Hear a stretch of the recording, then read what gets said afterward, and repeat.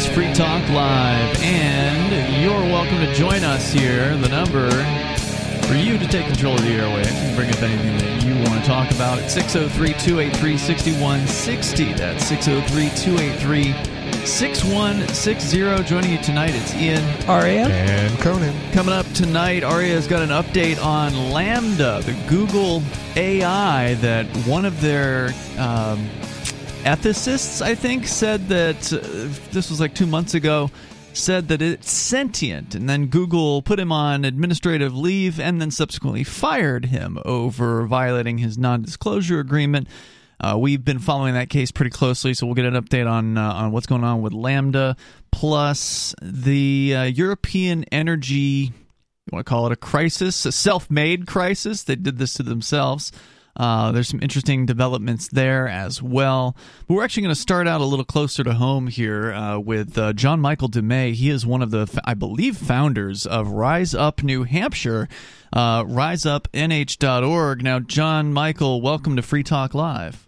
Thanks so much. Yeah, you live out here in the Cheshire County area of New Hampshire, and you had approached me about possibly coming on the show, and I said, well, you know, we do a national show. This isn't necessarily we probably have a handful of listeners at best in the Cheshire County area. I don't know. We have no idea, right? That's true. I mean, we're not on any radio stations here. At this time, we're not on radio in local the local area. But there's something going on that you guys are putting together that may be a benefit. The concept, at least, I thought would be interesting to talk about, that other people might be able to kind of take in their local area and duplicate it. Before we get into what that event is, let's talk a little bit about what Rise Up New Hampshire is. When was it formed? What led to its formation? Well, thanks for having me on again. Sure. Rise Up New Hampshire came about because of all the COVID mandate crazy stuff that we saw happening, and I think it was just a bunch of us in Keene initially that came together and put together a petition to stop kids from being masked. Little good did that do, because we didn't know really the mass formation that was coming into being at that point. But that's kind of what got us going. And I actually wrote a book about my observations about the early COVID era. Most of it was written in April, May, June of 2020. But then it just ballooned to a website, and most of us who are members are in the Monadnock region, but we have people from around the state, and we put on a bunch of events similar to the one we'll be talking about tonight. And I think our purpose is like a lot of other people, other places around the country and the world. We're just trying to find common cause. I'm a former ersatz Democrat / liberal, who I say the party left me. I certainly have libertarian tendencies, conservative viewpoints on many things, including social justice issues, and so we're finding a big tent, and we're people are tired of it, and there are a lot of other groups doing different types of things in New Hampshire that are important and necessary, and we're just one, and we help network with all those other groups. So the event that we're talking about tonight was kind of a natural outgrowth of that. It's interesting that you described your own personal journey as having come from the left. When you looked at kind of what protest movements existed against COVID, especially right after it first started, it seemed to be pretty right wing. A lot of the events out in Concord that I attended, you saw a bunch of Trump flag waving people, and if the left was there, they were really quiet about it. What's your impression, having been 2 years on at this point? Looking at the support for Rise Up New Hampshire, are you getting people from all across the political spectrum? Is it heavier one side than it is another, or is there a lot of people from the left that are upset about the COVID crackdowns?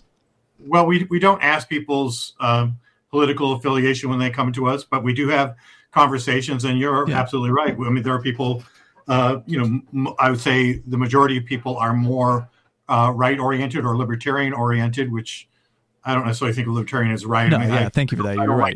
I don't like the models, right? How they put that. But yes, in fact, you probably know, because you're from the county as well, here in Cheshire County, that it's considered a liberal corner of the state. It is, yeah. We have Keene State College, we have Antioch, we've got that sort of thing.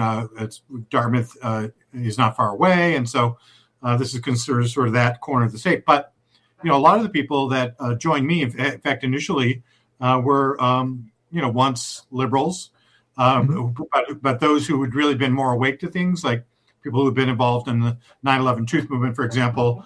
So though they might have had those tendencies, they certainly had their ear to the ground. And I would say, to answer your other question, over the course of time, I would say that the tent has gotten bigger, largely because I think at this point we're just seeing the adverse events from the jab, and I think people are understanding generally more of the PSYOP that we're under in the Great Reset and that kind of thing. Yeah, the lies are starting to unravel to anybody who's paying attention. I marked for show prep here tonight. I mean, just I'll share the headline here. CNN's medical analyst now says masking stunted her toddler's language development. Surprise! Yep, we've been saying this for 2 years. This woman was somebody who we had talked about before because she was a talking head going on all the television shows. Her name is Leanna Wen. A language specialist? Whatever she is. She's a doctor, and she was on there pushing all the masking and all the vaccinations and all the obedience, and now she's reneging. She is changing her tune. But they're not necessarily changing their tune to say, hey, look, there were side effects, there were consequences of this. They would probably make the argument that, yes, it stunted her child's growth, but it was necessary. But it was for the greater good. Yeah. And or they'll say the science has changed or the data has changed. Maybe, and I don't have the exact quotes from her in that case. But John Michael, what happened to the leftists who prior to 2020 and 2021, you can go back and find evidence of them saying things like, oh, I don't trust the FDA. You can't trust the pharmaceutical corporations. This trust of not trusting in mega corporations, all that just evaporated. How did that happen? Well, I think it was basically it's an authoritarian paradigm, as all parties have some level of authoritarianism. And it's a very tribal thing, as I'm sure you know. So everyone on the left was identifying with not Trump, and this orange man bad thing, right?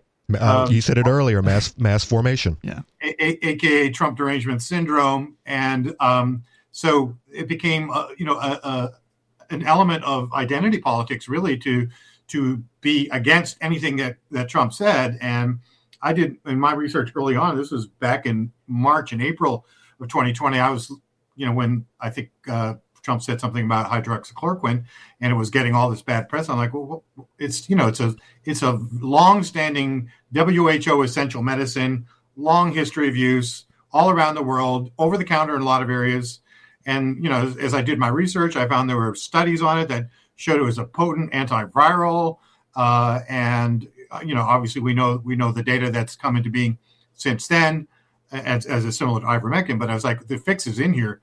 It's obviously we're under a complete PSYOP, and the people on the left, from all the the doublespeak and the misinformation and censorship they were getting, they went along with their tribe and their party, and they sure did.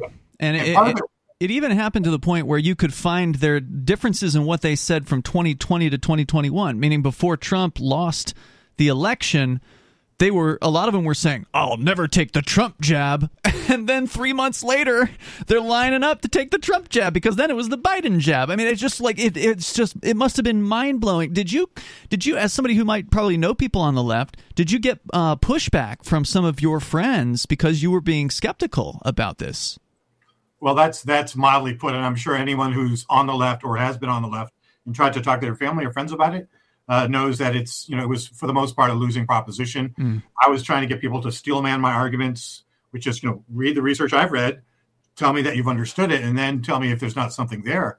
Because I was reading, I'm not a scientist, I'm not a doctor, but I was reading very well research people, Dr. Robert Malone, James Lyons Weiler, lots of other folks like them. And, the evidence seems to me to have been pretty clear that this wasn't what they were saying it was. John Michael DeMay is with us here from riseupnh.org. We're going to continue the conversation here in moments, and of course your calls are welcome. We're talking about bringing people together to oppose this authoritarianism. It's Free Talk Live.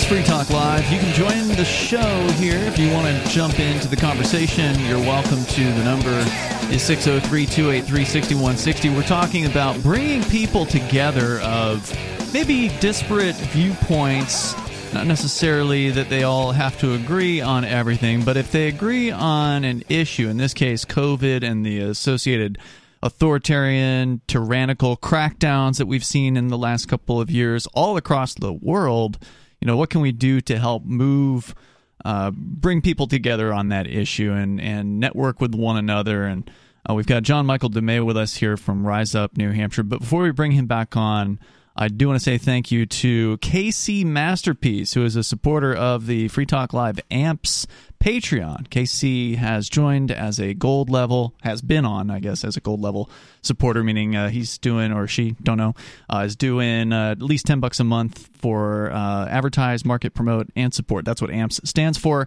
It's our Patreon. You can help us by going to amps.freetalklive.com. That's amps.freetalklive.com. to do that there. As we go back to John Michael DeMay from riseupnh.org, and this is something that I think other people can learn from. You don't have to be in New Hampshire for this to be relevant. The idea of how to oppose this tyranny, how to organize people, which has always been a challenge for us libertarians. The old joke is it's like herding cats to try to get libertarians on the same page and support this, the same thing. And even in during the worst of the COVID times, quote unquote, there were even some people who should have known better who fell for even the libertarians, who are supposed to be born critics of the government and skeptical of what it is that these government guys say. Some of them fell for it hook, line, and sinker. The whole fear thing about, oh my God, I might catch something, really did work on some people. Now, I could understand it initially when some folks didn't know anything about what was going on, and all we had was videos of people falling over in the streets from China, which was probably completely, false, created by the Chinese government. But I can understand some people falling for it initially, and some of those people did come out of the fog, and they did come back to being anti-government and skeptical. But man, it did surprise me how many people fell for this. And John Michael, it sounds like you were pretty surprised too, with folks on the left who frequently would be critics of big corporations, critics of mega drug companies pushing their product. They lined right up for this stuff. Yeah, it was kind of hard to imagine, quite honestly. And it's like you think that you can offer factual information to people and that they would go, "Oh, that's real," but because it had become identitarian, they weren't willing to hear anything, as I'm sure you've heard. And it was, it's been quite the journey, I think, for a lot of us, just figuring out, especially if having come from the left, who our new, tribe is. Mm-hmm. But it was clear to me pretty early on who was talking about, freedom of health choices, freedom of association, freedom of speech, freedom of thought. And it wasn't people on the left, of course, compounded on the left by the ascendant social justice, critical race theory, LGBTQ, the whole extremism on that side. I'm not saying there aren't issues to deal with there, but the extremist point of view, which I think heralded a kind of a totalistic or totalitarian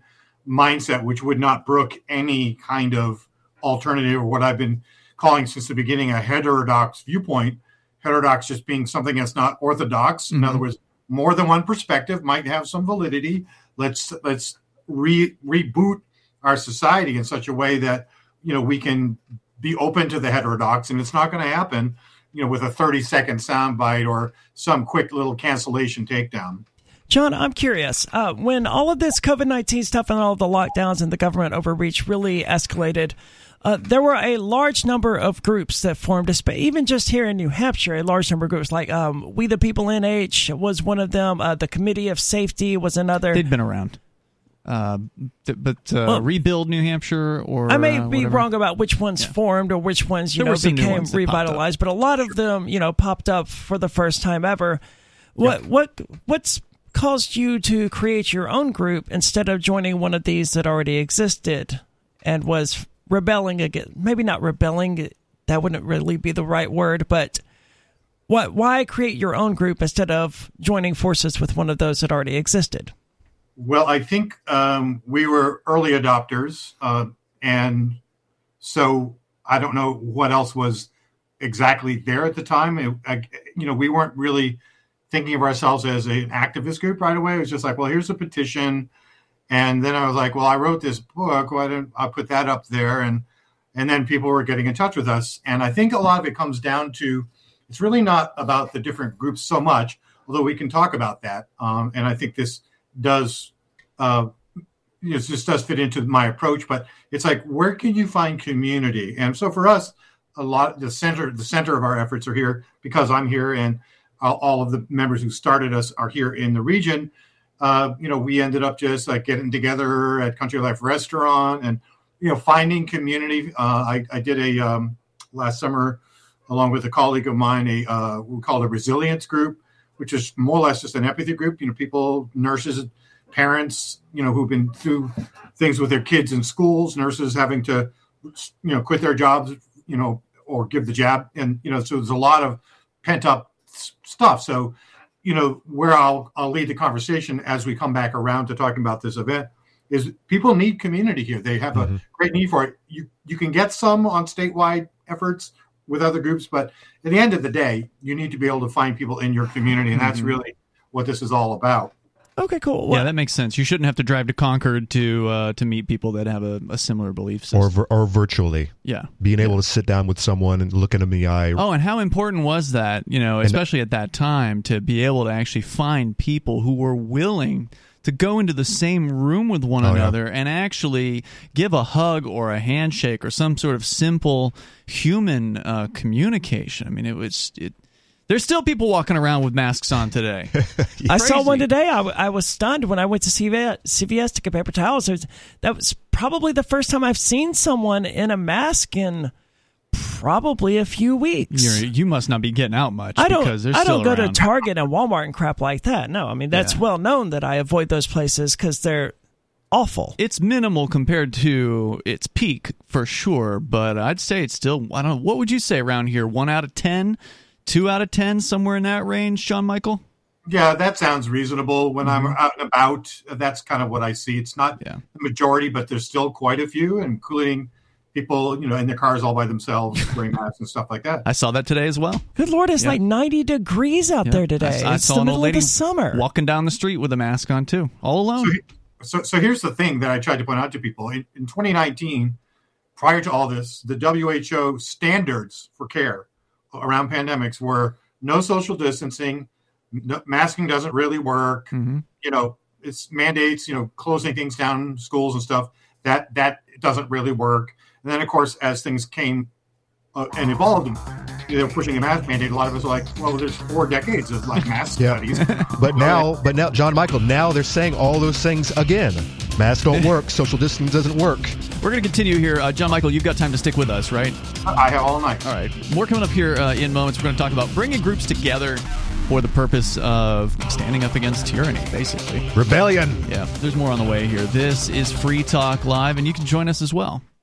Gold and silver. You can own the most stable assets in recorded history with BullionMax.com. Buy direct from BullionMax.com without talking to a salesperson, and your precious metals shipped fully insured direct to your home. Free Talk Live can get you their silver starter kit at employee pricing. Just go to BullionMax.com/FTL. It includes 5 ounces of the most desirable silver products. This offer's limited to 1 per household, so get yours now. Go to BullionMax.com/FTL.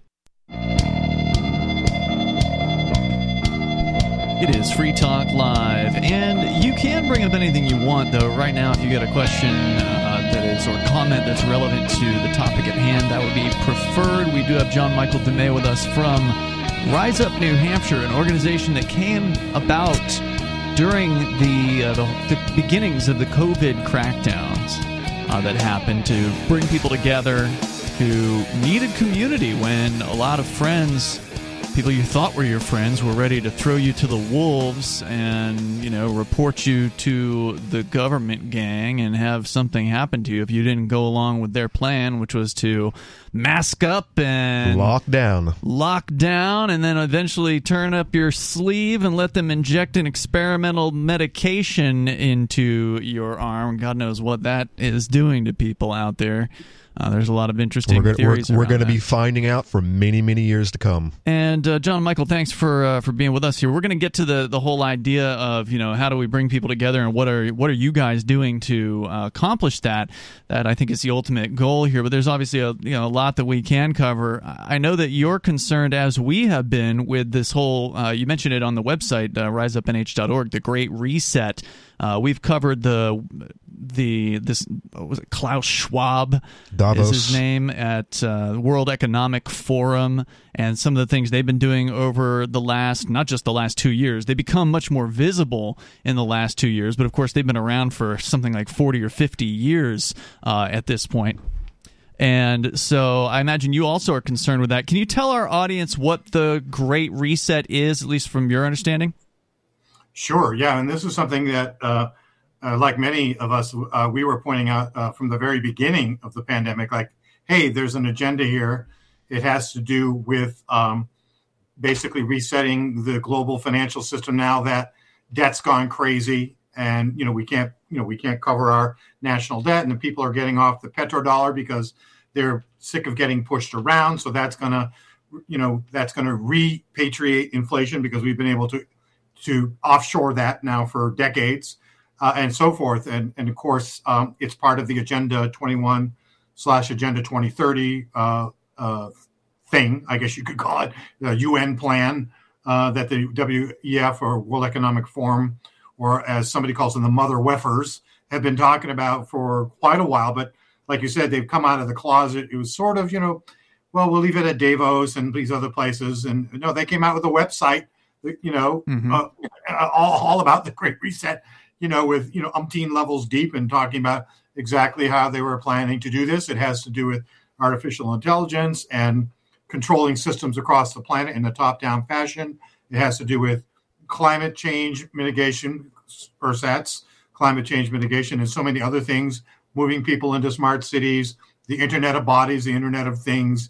It's like things that they know that they could never pass if it was up to a Democratic majority to say that we would put up with this, but under the guise of emergency, just the way they did, with the jabs, they're trying to do everything or anything. And you've seen in the recent executive order that Biden has pretty much given himself permission to be, king and God all in one and do anything. So, What executive order are you referring to? Because I don't generally pay a lot of attention to student loan forgiveness. Okay. No, it's not that one. It's another executive. I could look it up maybe on the next break and find it for you. John Michael, anyway, do you think these elitists, do you think they're succeeding, they're winning, or do you think they've faltered in the last 6 months? Well, it's really hard to say, because we're kind of in the middle of it still. I think when people talk to me and we see what's going on in Australia or Poland or Norway, and they're trying to shut down farmers there, and and Canada, of course, you've seen that as well, and it's like they're picking on these weaker countries to see what they can get away with. It's like testing grounds, so they're getting a lot of pushback. I mean, they're not rolling a lot of this out in the United States proper, although we are an unusual country. We have guns. And we have guns, but so I think they're trying to roll it out, but I think the people in this country are not going to put up with it. Of course, central bank digital currencies is one of the main aims of the financial controllers, which is a way, getting rid of paper money and having everybody, have a credit card and that or debit card, and that debit card will tell you what you can eat, and if you buy something like meat, you'll get carbon, a carbon score that will be deducted probably, and so it's as Catherine Austin Fitts has said, it's buying. They'll give you money, but you can only buy from the company store at that point. So this will be resisted with great ferocity here in the United States and a lot of other countries. Although it's interesting to see how much they're getting away with in the EU right now. Yeah, look at their energy problems that are going to be coming up this winter. I mean, I'm from Mississippi, where people are hardcore Christians and Mark of the Beast, all of that sort of thing. I would have expected a lot more pushback against central bank digital currencies and all of these COVID measures that we've seen in the last few years brought about by governments. But I've also been sort of disheartened because of COVID-19. I don't think the Christian right is going to resist these sorts of things in the way that I would expect they would. Look at how many churches all over the U.S. literally closed down when the government just said so. I'm not a Christian by any means. However, I have to agree with them on that. On the idea, whether or not their theology is correct or not, this idea of the government controlling all aspects of your life, commerce, and saying, "Hey, look, we don't." You said something we don't like now, or you don't have our stamp of approval. Now you can't buy food. It's terrifying. You think, Conan, I mean, you brought up that you feel like they might have faltered, or you were wondering if they had faltered in the last 6 months. Look at everyone who's stepping back. You got the CDC directors stepping back. Fauci is quitting. I mean, you have everyone who's coming back. Now they're he's in his 80s. Now it's actually looking like they're going to want to blame this on Trump. They've been supporting it for 2 years, but now there's this new spin where, and by the way, Operation Warp Speed, it was Trump's jab. And then as soon as Biden got elected, bam, and now everyone changed their tune. But now they're coming back because I don't know how many just today this week's new heart attack reason. Guess what it is? They're blaming it on car exhaust. It's been they blamed it on everything else. They're going to start running out of things to blame heart attacks on because people are dropping like flies out there. Look at European athletes.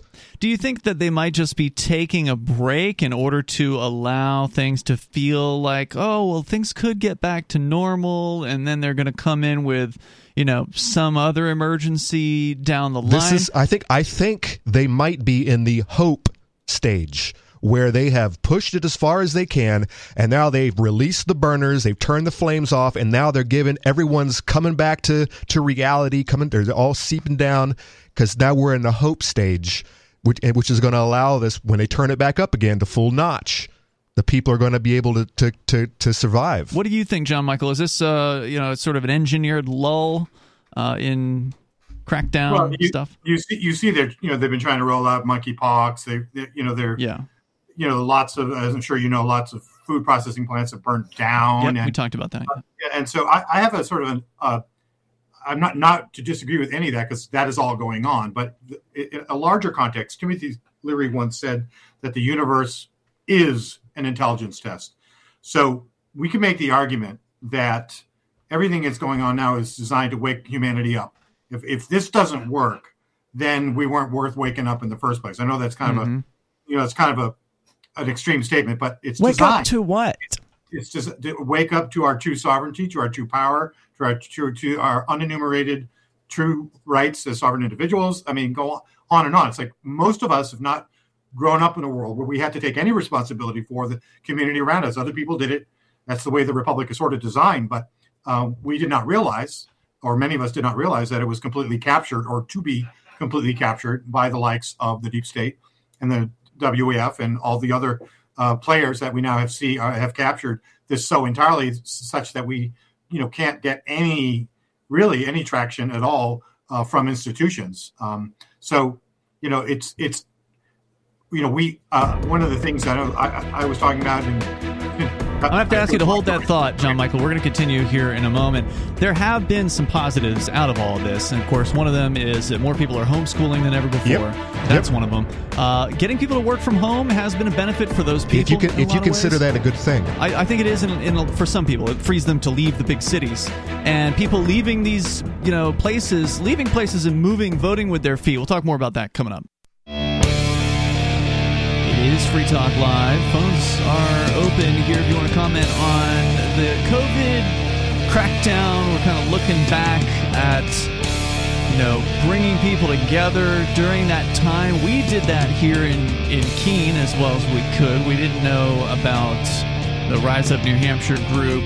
Didn't hear about the Rebuild or Reopen New Hampshire till a little ways in. But right out the gate, on the very first night that the governor His Excellency, I believe, is how he refers to himself. God King Sununu himself. When he put out the notice of the quote-unquote stay-at-home, New Hampshire stay-at-home 2.0, or whatever the hell they called it, we went out that very same night. That first night, it was to go into effect at 11:59 or whatever, and at midnight we went out to the Keene Central Square and threw a party, and then we continued to throw that party week after week after week until it just got too damn cold to stay out there. I think we did 36 weeks in a row, if I recall correctly, and it was a lot of fun. So it was so weird, man. Like, I was on I think Penguin's show that day, or Mr. Penguin's show that day, Freedom Decrypted. I went down into his basement to do the show with him.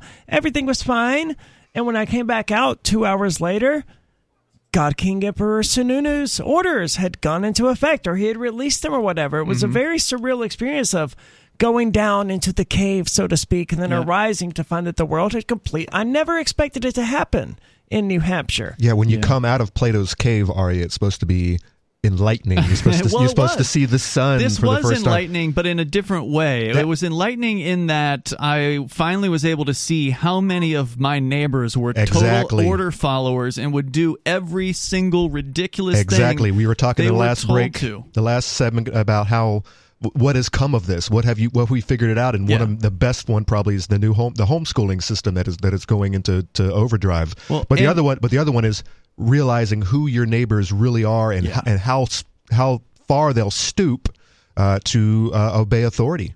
Yeah, the masks made it real easy to identify. But, of course, there were still those people that were the kind of go-along-to-get-along types who didn't really want to put the mask on, but they also didn't want their neighbors to say mean things to them. Yep. So they went along to get along, and those people, I think, were also a really sad story.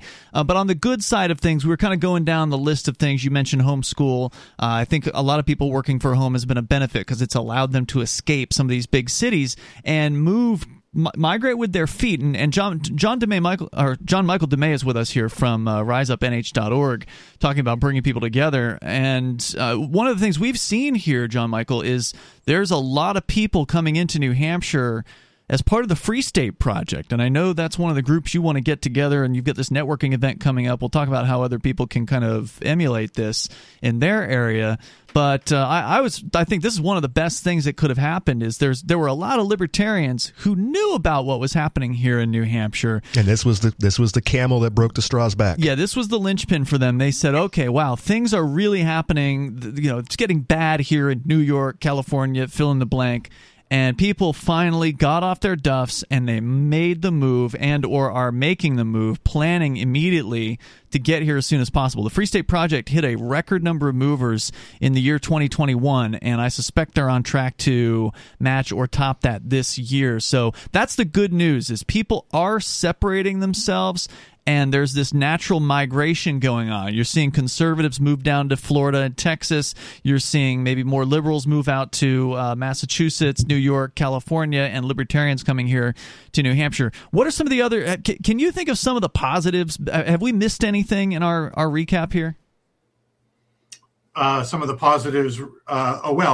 it's... Looking on the bright side of all this.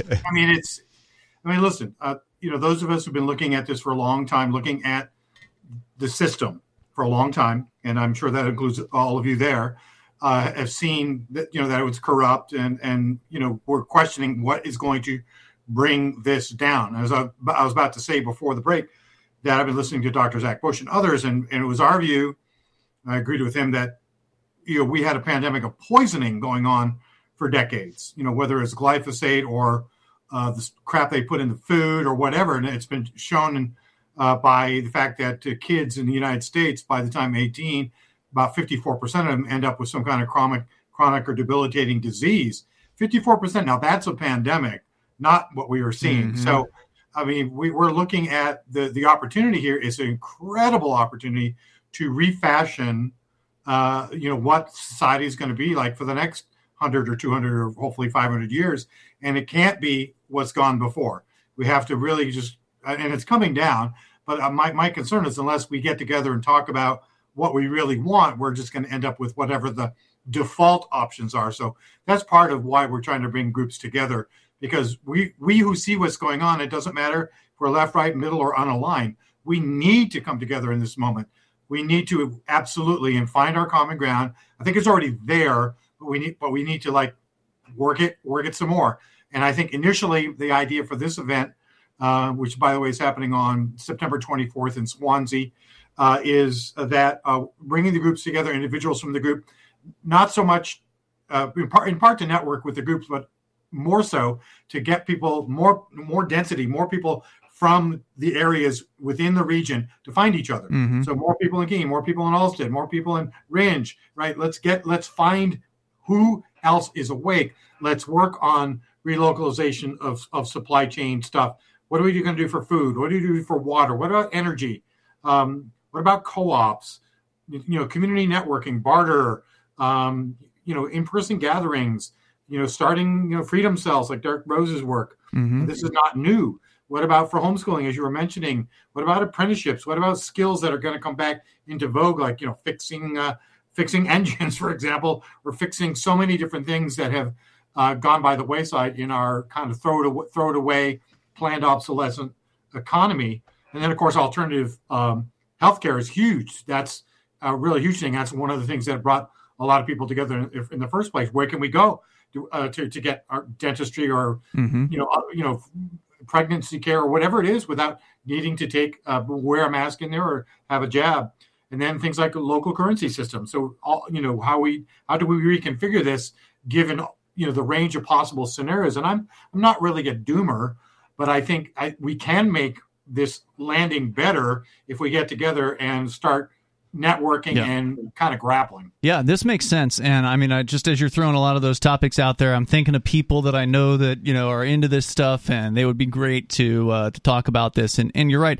It's hard to get out of our circles. We've got the people that we know, but we don't know the people we don't know. And so being able to bring some of those folks together from various different freedom-oriented groups. You've got a long list. I won't go through them here, but there's some of the more prominent groups here in New Hampshire that are going to be represented at this event, and many of whom probably don't know one another. And so I think that this is a really good idea, and whether it's you that's been putting this together with your team there, I want to say thanks for doing it, and thanks for reaching out to us. I think this is going to be a good event, and I think other folks in other parts of the country or other parts of the world, this is worth doing. Maybe where you're at, find a central location, reach out to identify different groups that have an interest in more freedom, and just get them together and get them in the same room and get them talking. As I understand it, you're going to have maybe a representative from each of these groups give a short presentation kind of about what they're about, and what else do you have envisioned for this? Yeah, so that's part of it, and then the rest is we'll probably have some kind of panel discussion. It may end up focusing on the healthcare issue, or there may be some other ones. As I had mentioned to you before, just those few issues I mentioned, mm-hmm. just a few of the many that we really need to start talking about. But I think the primary thing will be for people to find each other. So there'll be different areas where they can go to find folks from their area of the region. So Northwest, mm-hmm. East, South, Center, and then be able to share kind of like, what you're good at, what you might be available to teach or share, what kind of support you might need, and start to develop those networks. Maybe those people can come together and start meeting themselves locally. And this is what we're trying to do here. And then we think if this is successful, we can do it in other areas of the state. Mm-hmm. And I should point out that the groups that form belong to themselves, like every other voluntarist thing. They don't belong to anybody. Sure. I mean, we might have some suggestions as to how to do it so they don't break apart in the first instance. We might have some suggestions. We might have some support to offer them to get going. But really, they belong to themselves in the true vision of a voluntarist universe. So yeah, it's all upward from there, because then as people get together and talk about what they're seeing, what they're wanting, what they're needing, what's coming up for them, then they get to share their visions, their resources, and their needs, and we do the great hookup that way. This makes a lot of sense. You cannot do this stuff online. It's just that stuff doesn't work. Got to get people in real life, press the flesh, shake hands, meet people. Got to have name tags. Don't forget to have name tags for people, because nothing's worse than going to a networking event and being, people being embarrassed about not being able to remember somebody's name. John Michael DeMay from riseupnh.org. We'll look forward to seeing you in a few weeks. Thanks for coming on Free Talk Live. We'll let you get to your night, but really appreciate you being with us. Thanks for having me on. Really appreciate it. Yeah, check them out at riseupnh.org. And again, this is a pretty simple model that I think anybody anywhere can emulate. If you care about what's coming and you want to get people together, you got to put some effort into it. There's more coming up. Hour 2 is next. We think podcasting our full radio show has been holding us back. Most podcasts aren't 2 hours long per show, and the constant resetting we do for radio might be turning off podcast listeners. Riley's Daily Digests have been going for years, so we're going to lengthen them and make them our official podcast starting September 1st. If you subscribe to the Daily Digest or full episode RSS feeds, please resubscribe to the main FTL podcast feed, which you can find at feeds.freetalklive.com. The other feeds rely on a third-party service, and though they'll continue, we can't be sure how long they'll stay online. If you still want the entire radio show, you can listen live every night from 7 to 10 Eastern at freetalklive.com. Full video archives are at video.freetalklive.com, or tune into our 24/7 stream for the latest show at listen.freetalklive.com. FTL Amps will continue to receive the full radio show with no commercials via podcast through Patreon, so please join amps.freetalklive.com for just $5 a month.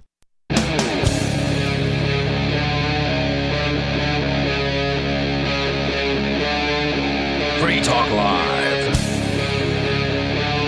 It is Free Talk Live, and you can join us here, bringing up whatever you want. We get into the energy situation, which is not just affecting people in Europe, but also starting to affect people here in the United States. I know electricity rates here in New Hampshire, the supply rates just doubled, like within the last couple weeks. Yep. What was the reason for this? Because I know that the energy companies, they had to go before some state commission or whatever, for whatever reason they couldn't just increase their rates. But surely they had to get permission from the government to do this, so they had to offer some sort of. Yeah, but that's not what. If you read any articles right now, they're all blaming it on. Guess what? I know that's my question is. Russia. What is the excuse that they're giving?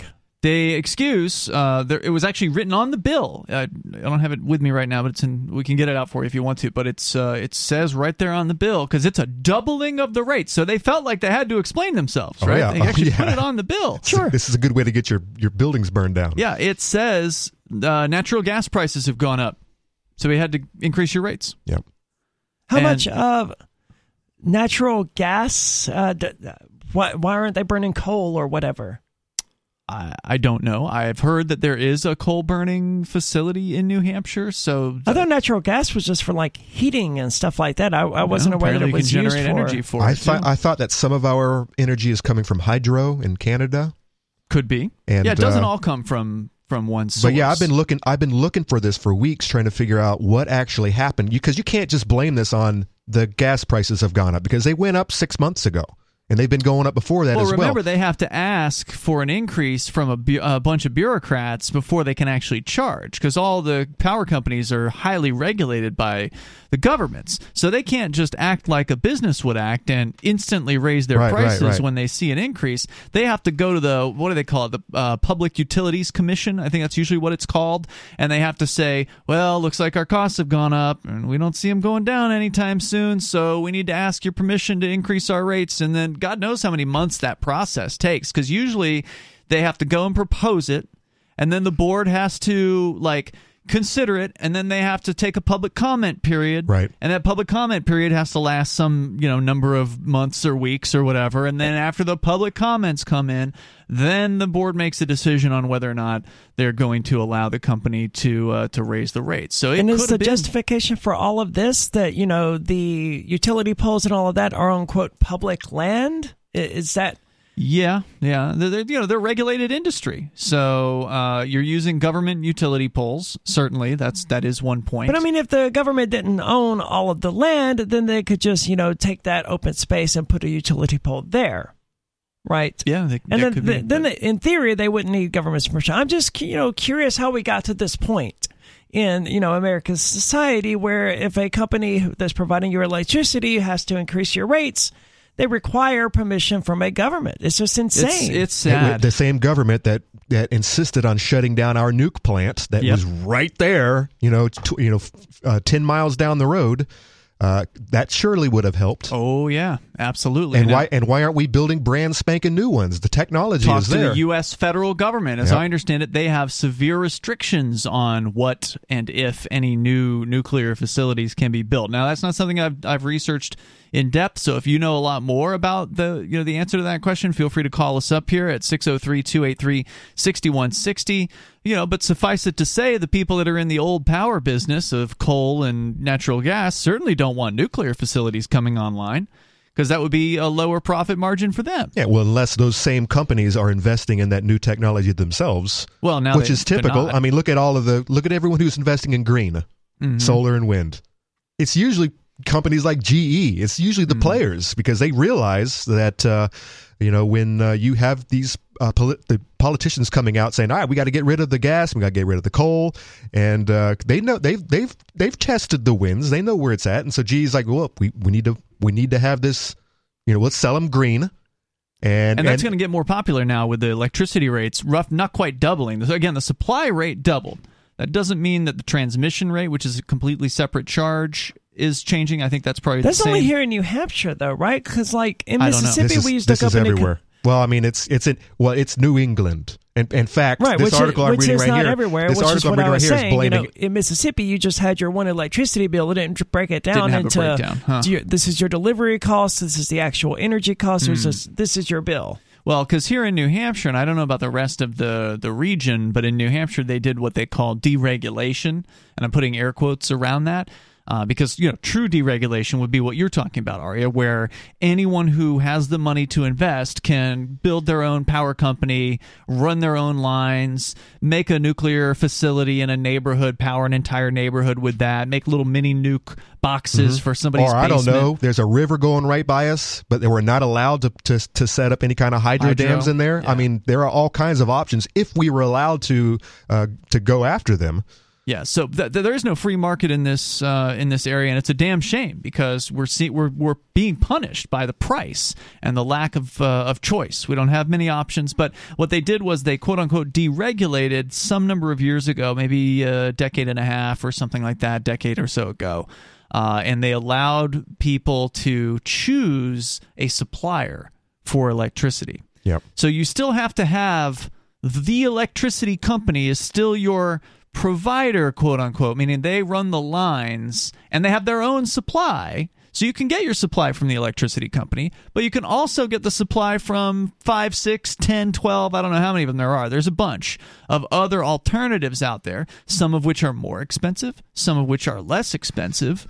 And there's different terms, you could sign up for a 36-month term or a 12-month term. And so there's all these options out there as far as the supply is. The last time I was looking at that list, we only had 2 options. No, you didn't look close enough. And one of those was a 36-month there's a term, bunch of them. And it is considerably lower. But the 1-year term, it's the same. But the problem is then you're locked in for 36 months. So if the price drops, then you're paying that rate all along. So that is an interesting thing, and I'm glad that happened. It is a step in the right direction, but obviously it's not far enough. And these people are going to rake people over the coals. But rather than focus here, and they're going to blame it, on an over-reliance on fossil fuels, so now they can unload all of their new green projects. Well, the possible good side, we were talking in the last hour about some of the positive benefits of what happened with the COVID crackdowns.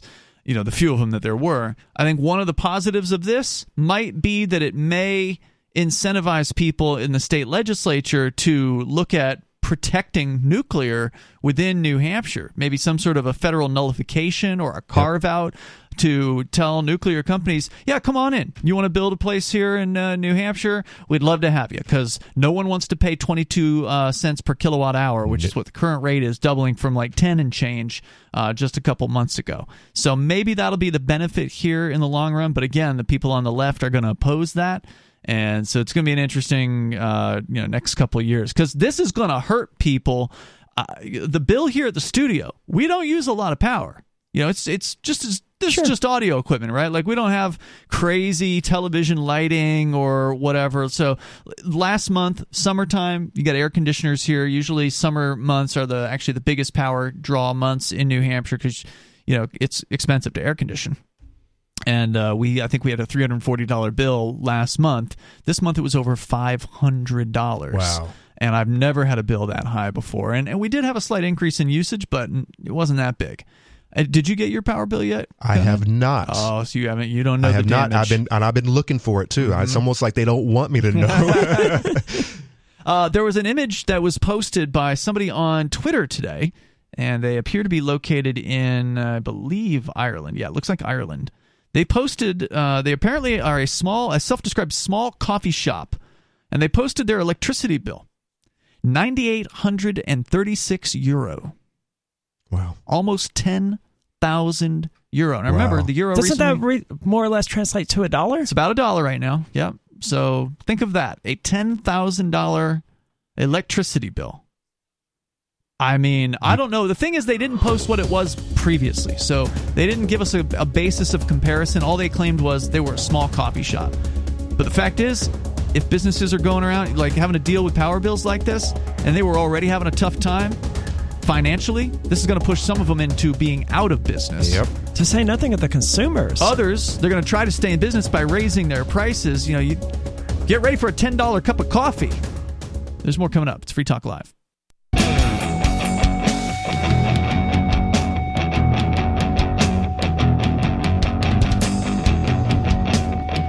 This is Free Talk Live. The number here, if you want to join the show, it's 603-283-6160. We're talking about the power bill that maybe some of you are encountering and getting some sticker shock in this case because you didn't realize this was coming. I didn't know it was going to happen. You told me about it, Conan. You said, hey, get your power bill yet? You said this a couple of weeks ago. I'm like, why? What are you talking about? And you said they're going to double the rates. And yeah, they did. They doubled the supply rates right here in little old New Hampshire. And we're not dealing with a 1/5 of the natural gas supply as they are there in Europe, where Russia, which supplies some European countries, I believe Italy, relies on Russia for about 40% of their I don't know if it's just their natural gas supply or their overall energy needs, but it's a lot. Yeah. And so, we're seeing prices go up. There was a lady that posted a nearly 10,000 euro, which is about $10,000 these days, power bill for her supposedly small coffee shop. That's amazing. I mean, it's amazing that she would post something like that and there's no context available or whatever. Yeah, that could be 6 months worth of bill. Or I don't need $10,000 for 6 months. I mean, it's a lot. There was somebody else who posted on. I was looking at the comments on it just to see if there was any more that she'd post about it.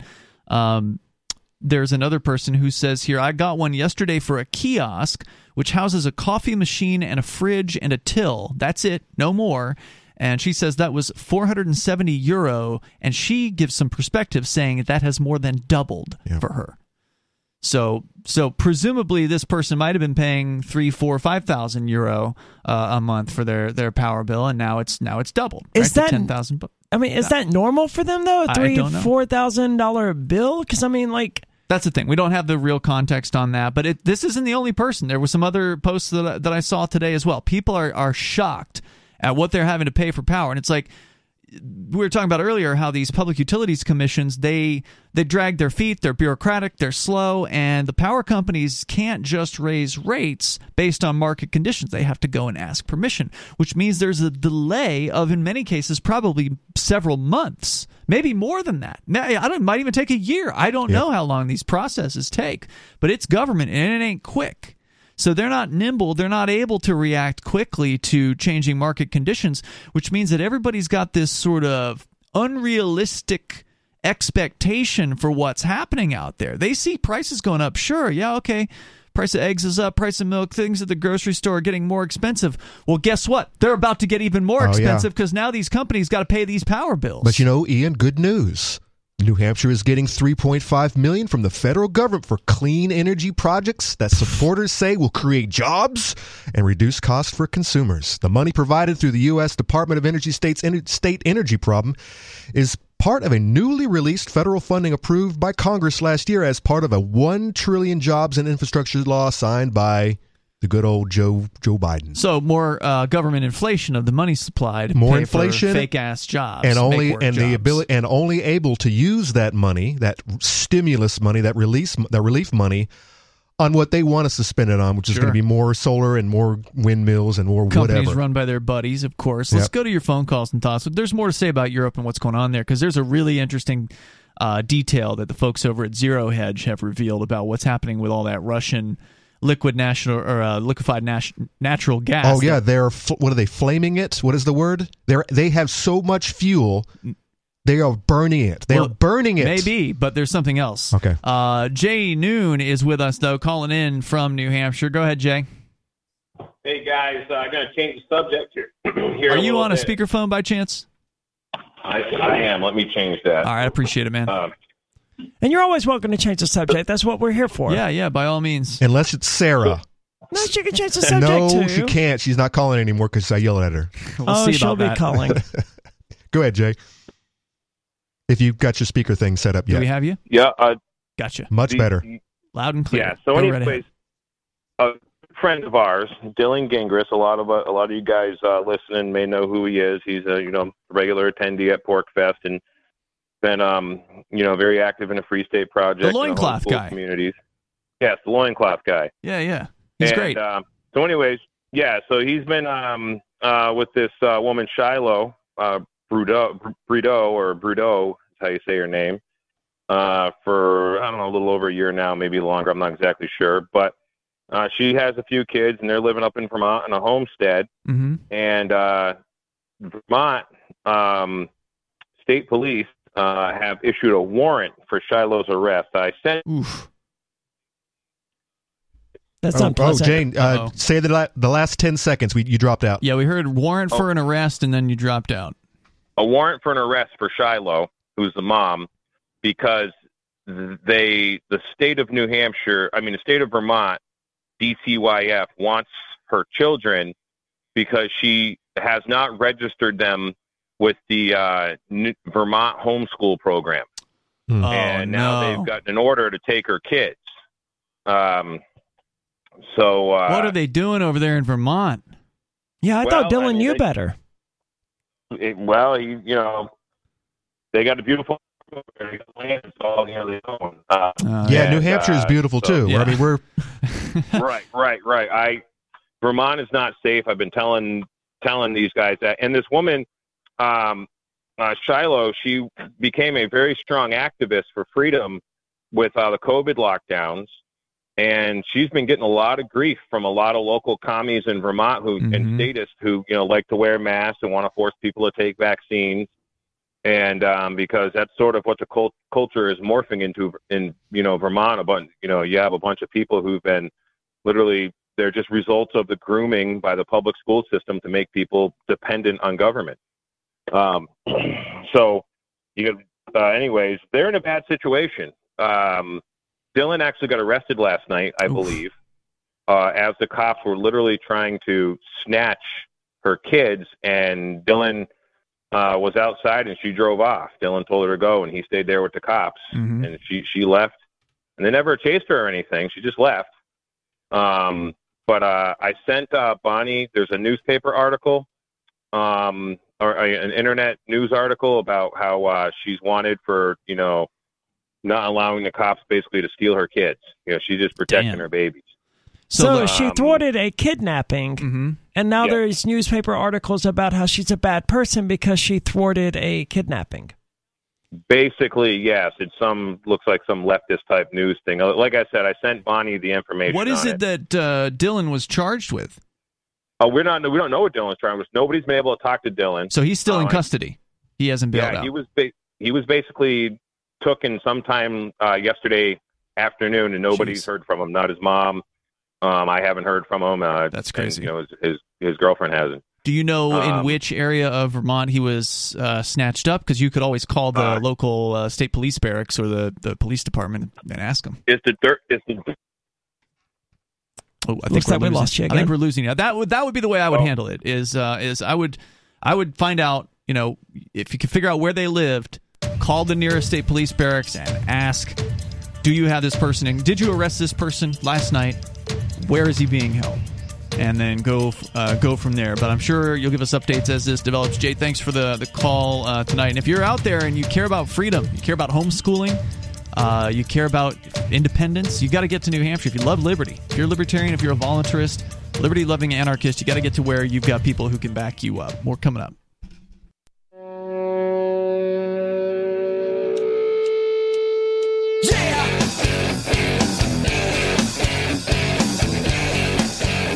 This is Free Talk Live. You're invited if you want to join the show. The number is 603-283-6160.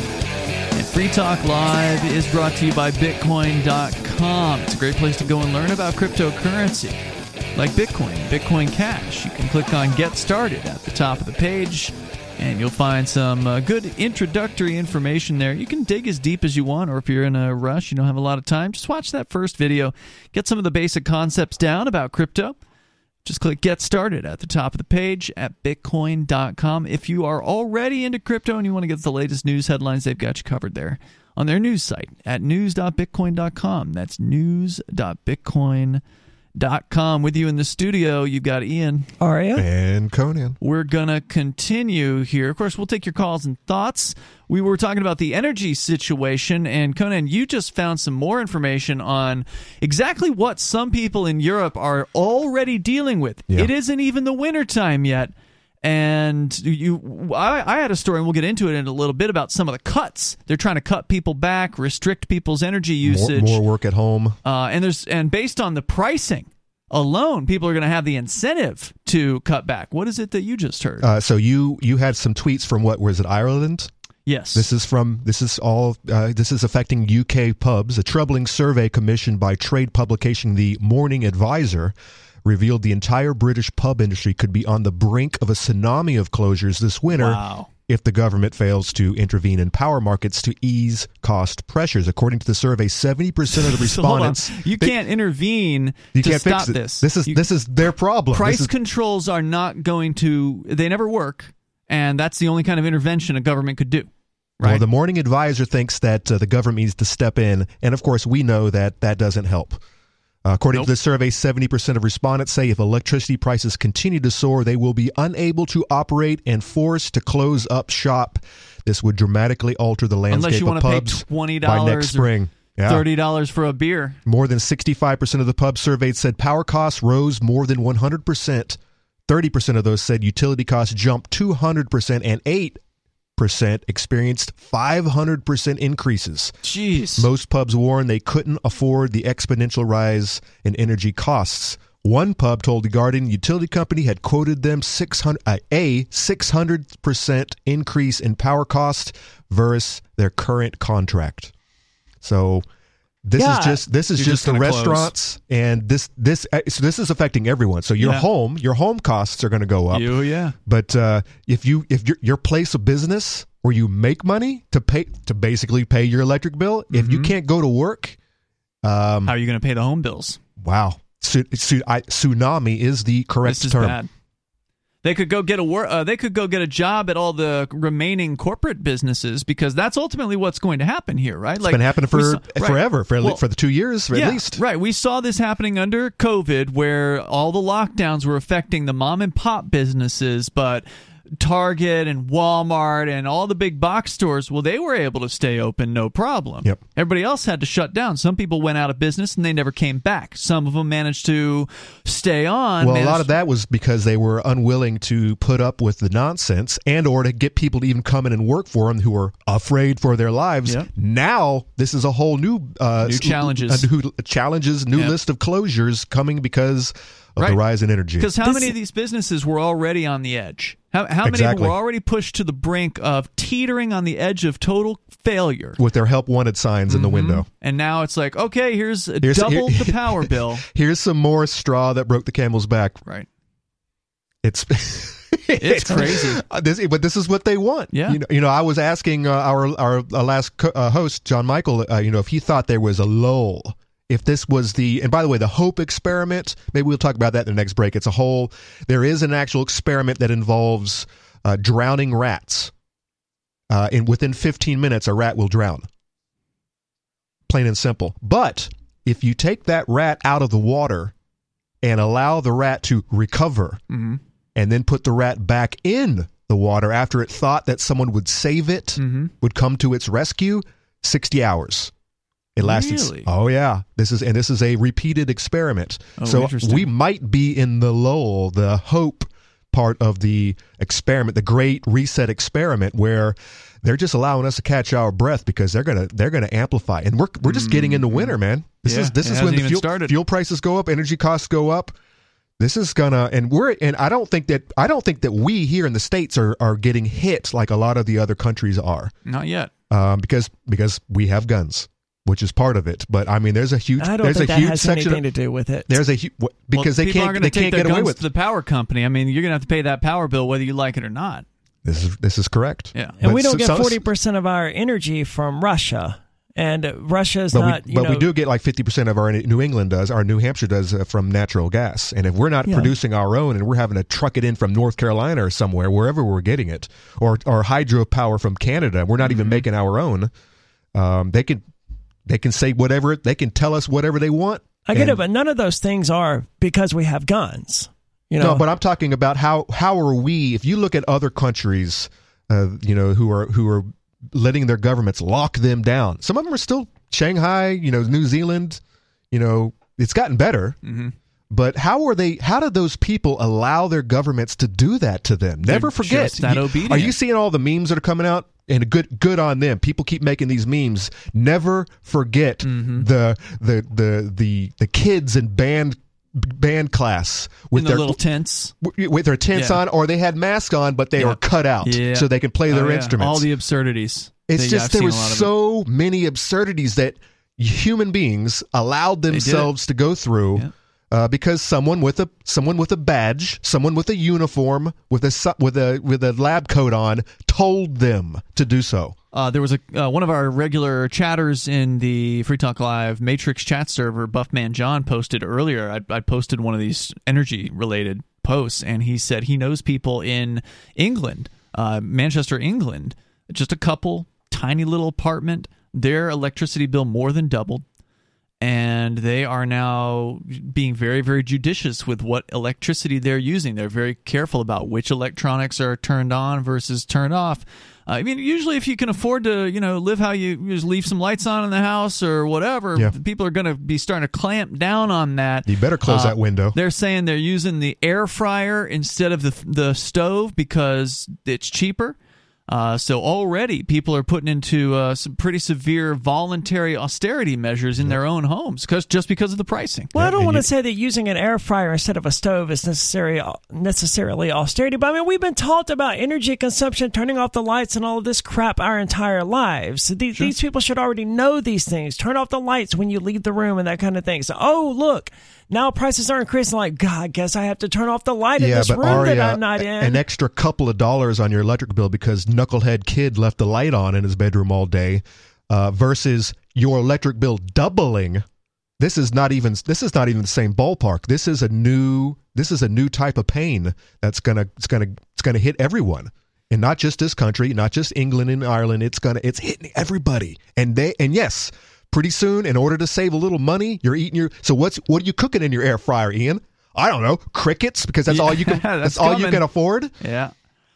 Here's a quickie from Axios.com. European Union's 27 member states in July. This was at the same time that, remember, Russia's Gazprom, which is their state-owned energy company, told Europe, "Oh, so you're going to be back in Ukraine, huh? Well." Yep. Guess we're just going to cut your natural gas supply down not by 1/5, to 1/5 of what it previously was. And what are you going to do about it? And so they decided they were going to, quote-unquote, voluntarily cut gas consumption by 15% between August and March of 2023. As part of the agreement, mandatory cuts could be imposed if the energy supply situation worsens. So they're cutting their usage by 15% over the next, 9 months or whatever that comes out to, when the decrease was by 80% and was immediate.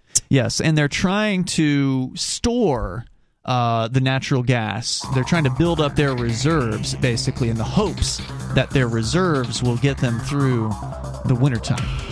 There's a little bit more about some of the restrictions that are going in place. We'll get into some of them coming up here in moments. And then what's happening to all that extra natural gas that's being supplied by Russia to China? Gonna mine some crypto? No, it's actually a little bit more obvious, and I can't believe we didn't think of it before. We'll share that with you on the way. It's Free Talk Live.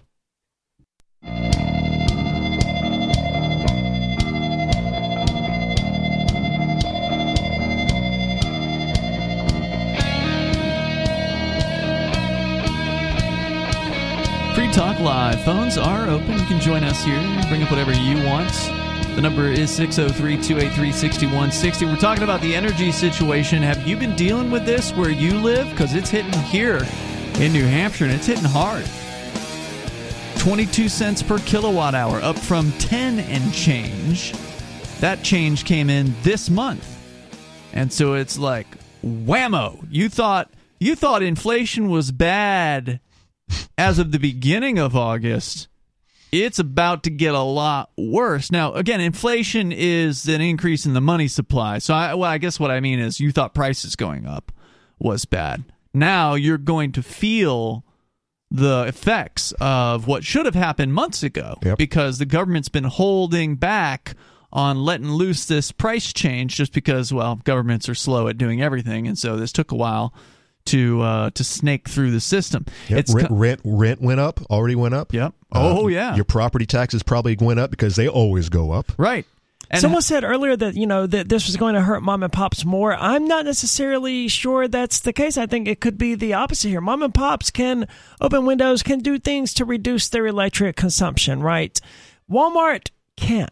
And they're consuming significantly. Everyone's going to Walmart. But they got volume. I mean, they've got or selling or buying online. They've also got an electric bill that's 100 times what your local, prices are going to go up. Store is going to be. There's no doubt. You're going to see prices going up to reflect just the increase in the power bill at all businesses. Right.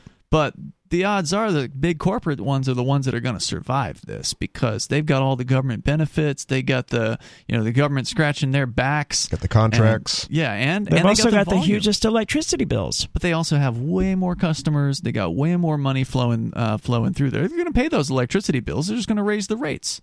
And more people are going to shop there as the local businesses start to close.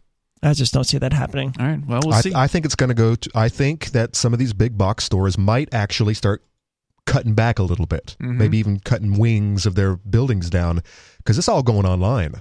This is the online merchants are the ones who are going to make out fat. The ones using programs like Amazon. Sure. I'm one of these guys, by the way. I'm making good money still selling, believe it or not, books. The hardest thing to probably sell during a recession and or a depression is something you don't need.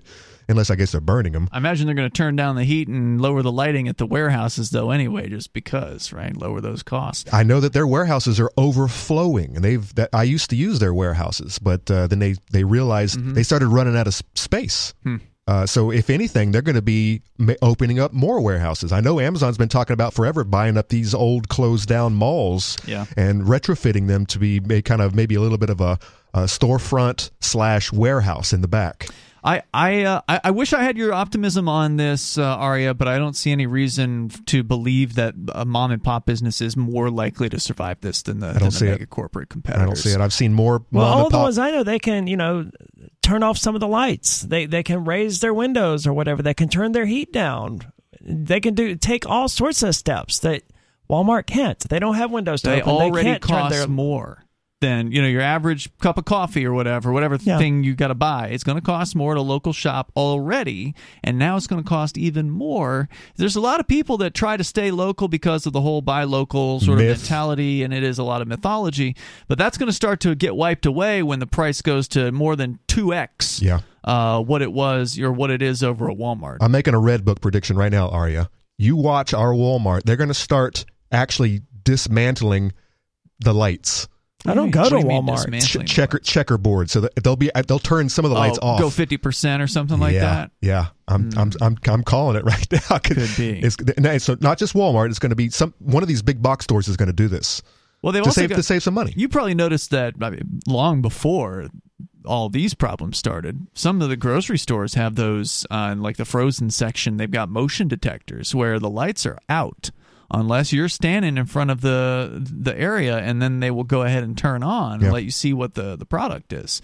That's a common sense measure that should have been implemented years ago. It is. And like the checkerboarding lights. If they can get away with turning off half of the lights, then that just proves that for the last several years they've been overlighting their stores. That's one of the reasons I don't go to these horrific places like Walmart's. The fluorescent lights are overkill. It's like walking into the freaking sun. Well, that's what they're that's what the energy experts are telling us, is that we were in a glut. An energy glut for like 20 years or so. Well, yeah, that's demonstrable. And the good times are over, and now people are going to have to start, cutting. And people back. are going to do it voluntarily just because of the rates. I mean, the rates are going to make people second, third. They're going to think twice, 3 times. What are their energy habits? What are their usage habits? When gas prices go up, people get a little more judicious about how they're driving around. They might make one shopping day instead of going to 3 different days. Just do it all in once, make one loop. So people get more efficient when prices tend to go up. That's sort of the natural process. But in Germany, and I was going to go through a quickie list here of some of the restrictions, some of the things that are happening in Germany is real bad in Europe, because they were all on board on this green. Shut their nuclear down, all solar, all wind, and stop buying gas from other countries. And now they are getting slammed. Cologne's magnificent cathedral, normally lit throughout the night, is now going dark overnight. Public buildings, museums, and other landmarks such as the Brandenburg Gate will no longer be illuminated at nighttime either. In Hanover last month, hot water was cut off at public buildings as the city seeks to cut consumption by 15%. The southern city of Augsburg decided to just turn off their traffic lights entirely, apparently, which is an interesting approach. I like that. Yeah. Well, there's actually studies that show if you don't have the various different road controls, the signage and the lights and stuff, people drive more carefully. You drive safer. So that might be an interesting side effect of that one. In Spain, we reported on this one, Congress agreed to temperature limitations. Air conditioning no cooler than 27 degrees Celsius, or what is about 81 degrees Fahrenheit. Now, that is in public buildings such as any business that's open to the public. I don't believe that yet applies to people's apartments or homes. After 10 p.m., shop windows in unoccupied public buildings will not be lit in the whole country of Spain.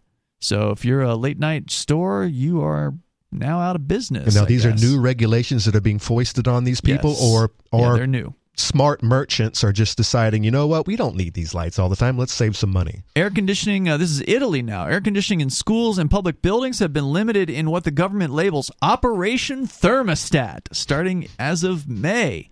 All the more reason to take your kids out of public schools. First, they froze them during the winter by forcing them to have windows open or to eat their meals outside or whatever. Now they're going to burn them up during the summer by raising the air conditioning up to 85 or 90 or whatever they're setting it at. That's intolerable. Right, and of course they're going to use all the heat to push the whole global warming thing. It's like, well, you didn't know how hot it was until we forced you to turn the air conditioning off. Italy is one of, by the way, the most reliant European countries on Russian energy. In France, while roughly 70% of their energy comes from nuclear power, because for whatever reason France gets it in at least that one area, France has committed to cutting natural gas consumption as well. Shopkeepers will now be fined for keeping their doors open and air conditioning running, a common practice. Illuminated signs will be banned entirely between 1 a.m. and 6 a.m. Now, this is that's when you want illuminated signs. What kind of insanity is that at night? 1 a.m. to what? No, 6 a.m. Yeah, who's actually walking around shopping Well, I tend to do my shopping. That's when I prefer to do my shopping. But that's when you want your signs to be illuminated at night. If you're open overnight, you definitely want it. It's not that important if you're not open, right? Well, you don't want an illuminated sign during the day. That's true. The point that I'm getting at. That's true. And now you can have it lit up at noon, but not 3 o'clock in the morning when it might actually be useful. This is just the beginning, though. Yep. Okay, it's the early portion of this. People are starting to get pummeled by these rates. They're going to be cracking down on their own volition, on their own households. But the government gangs are going to come in harder and harder as the months get closer to the winter. That's just my prediction on this, and I think it's going to get pretty ugly. It's not looking good. Putin. Yeah, blame Putin, right? Yeah, the Putin price hikes, as Biden put it. And they're going to do the same inflation. thing here. I'm surprised it didn't say that on the power bill where they were explaining why. I'm surprised it didn't say it was Putin. Putin did this to you. Fine print. Maybe it's on the other side. Yeah. So that's what's going on. Well, our local radio and NPR, and they are all saying that. The Putin thing? Oh, yeah, definitely. Of course they are. So you said they didn't make some sort of message on the power bill. What was it? It said it was due to the increased price of natural gas. Mm-hmm. Okay. That's why they had to double the rates. Which we're buying from other states because we can't produce it here. Even though we have it, we have the ability to... I don't have any natural gas. We have coal here in New Hampshire. We don't need to truck our gas in from other states or hydro from Canada. I thought New Hampshire get coal from West Virginia. We're getting whatever it is. I know we're getting 50% of our energy bill is gas. So the other is whatever. Hydro, solar, wind. Yep, if you want to weigh in here and share what things are like where you are, maybe you're running a business and you just got your increased power bill somewhere in the world and you want to talk about it, is it going to put you under? Are you going to be able to get away with whatever price hikes you're going to have to put on the products? You're going to have to. What are customers going to say? 603-283-6160. Hour 3 is coming up. It's Free Talk Live.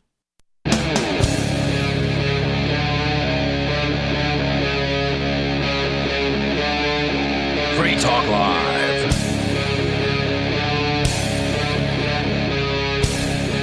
It's Free Talk Live, and you can join us here.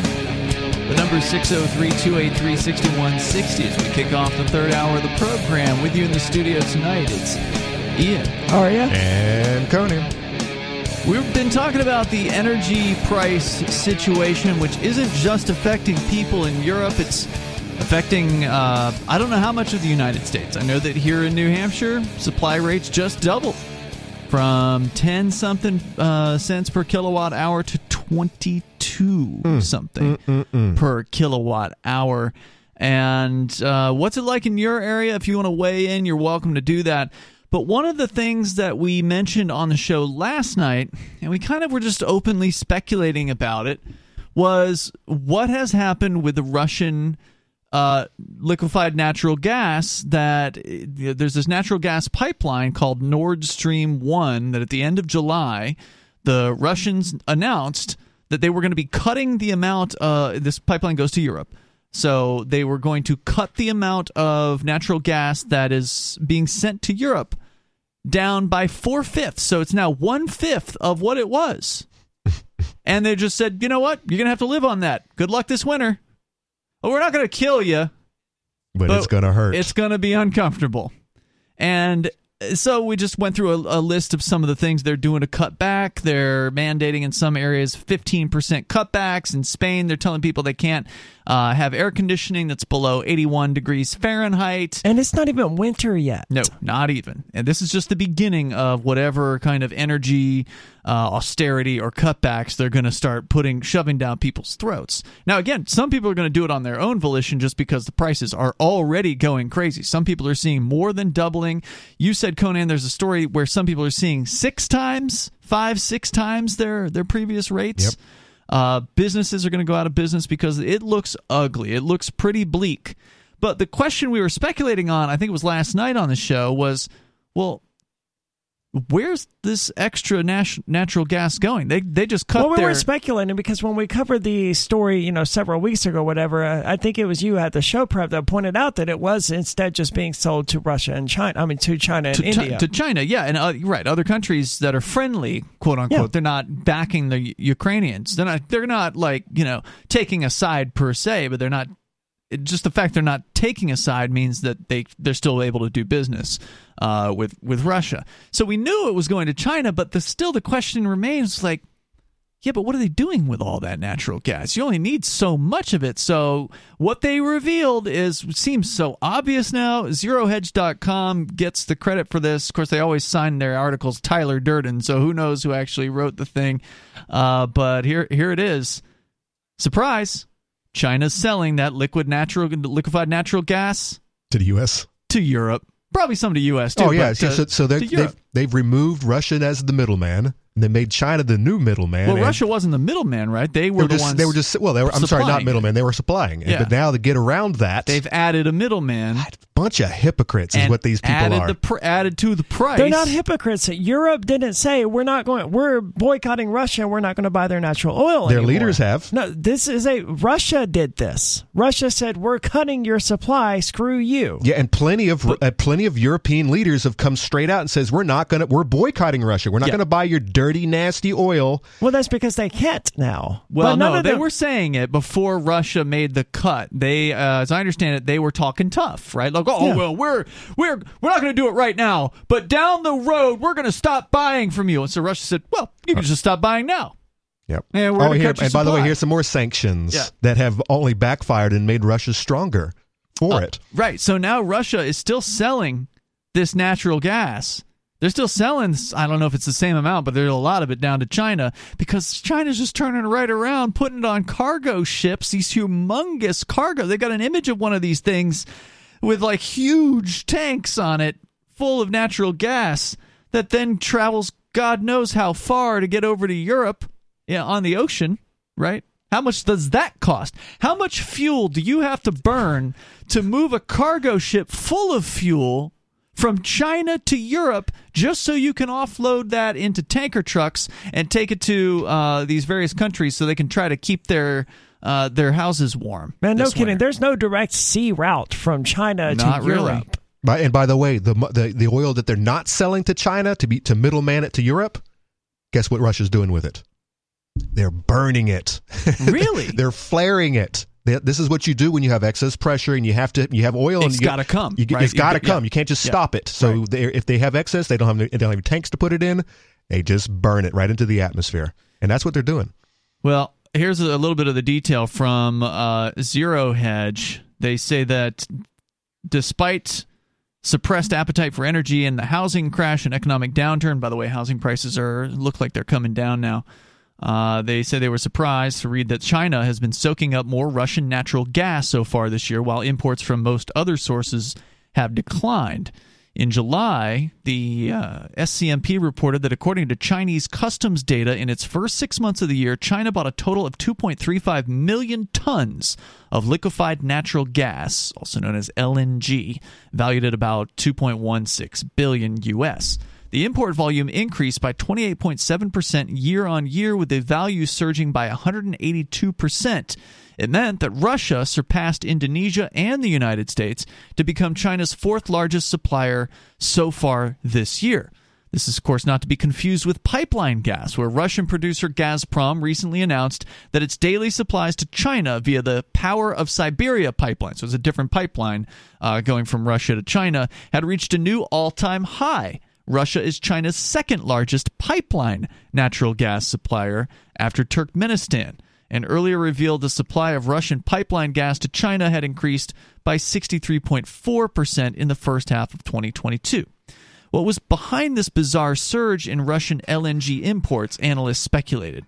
After all, while China imports over half the natural gas it consumes, with around 2/3 in the form of liquefied natural gas. So I guess there's two types. So there's I was not aware that the pipeline, I'm guessing it sounds like the pipeline stuff isn't liquefied natural gas. Maybe that's still like in gas form. If you know more about this stuff, feel free to call in. There are different types of crude oil, and they all require different refining practices, and they're burned differently. And I'm not a master of any of that, but I can look it up. 2/3 of the increase was in this liquefied natural gas demand. But that happening at the same time that demand supposedly is falling because of the shutdowns, right? So in China, we talked about various cities where you're not even allowed to go to work, you weren't allowed to leave your house, so clearly there's not going to be as much going on there in those places. So why are they bringing in this extra natural gas? It's to flip it, to turn around and flip it to Europe. And they talk about how the Chinese customs office stopped publicizing the trade volume for the pipeline natural gas since the beginning of the year. And their spokesperson confirmed the move was, quote, to protect the legitimate business rights and interests of the relevant importers and exporters, unquote. So they don't want, presumably they don't want Russia to know that they're selling that oil to Europe? They don't want other people to know that they're selling Russian gas to Europe.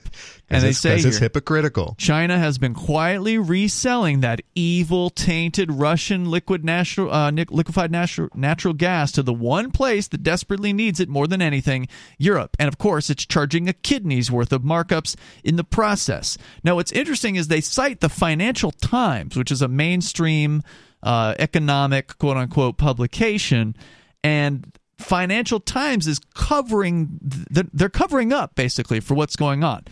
They reported recently, quote, Europe's fears of gas shortages headed into winter may have been circumvented thanks to an unexpected white knight, China.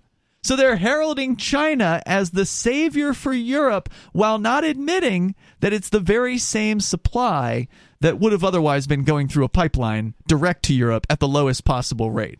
You know, I'm not a fan of war, but it sounds like if China wanted to be able to get away with invading Taiwan, now is their opportunity. Because, I mean, that just completely severs Europe's ability to get this natural gas in the first place.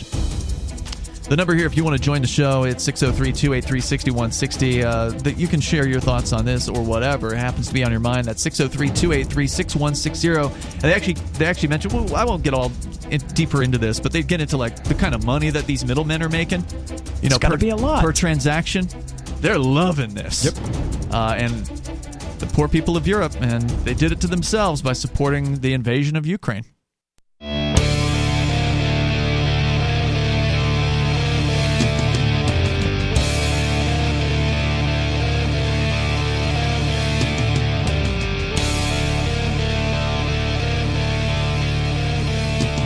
It is Free Talk Live, and you can join us here. The number is 603-283-6160.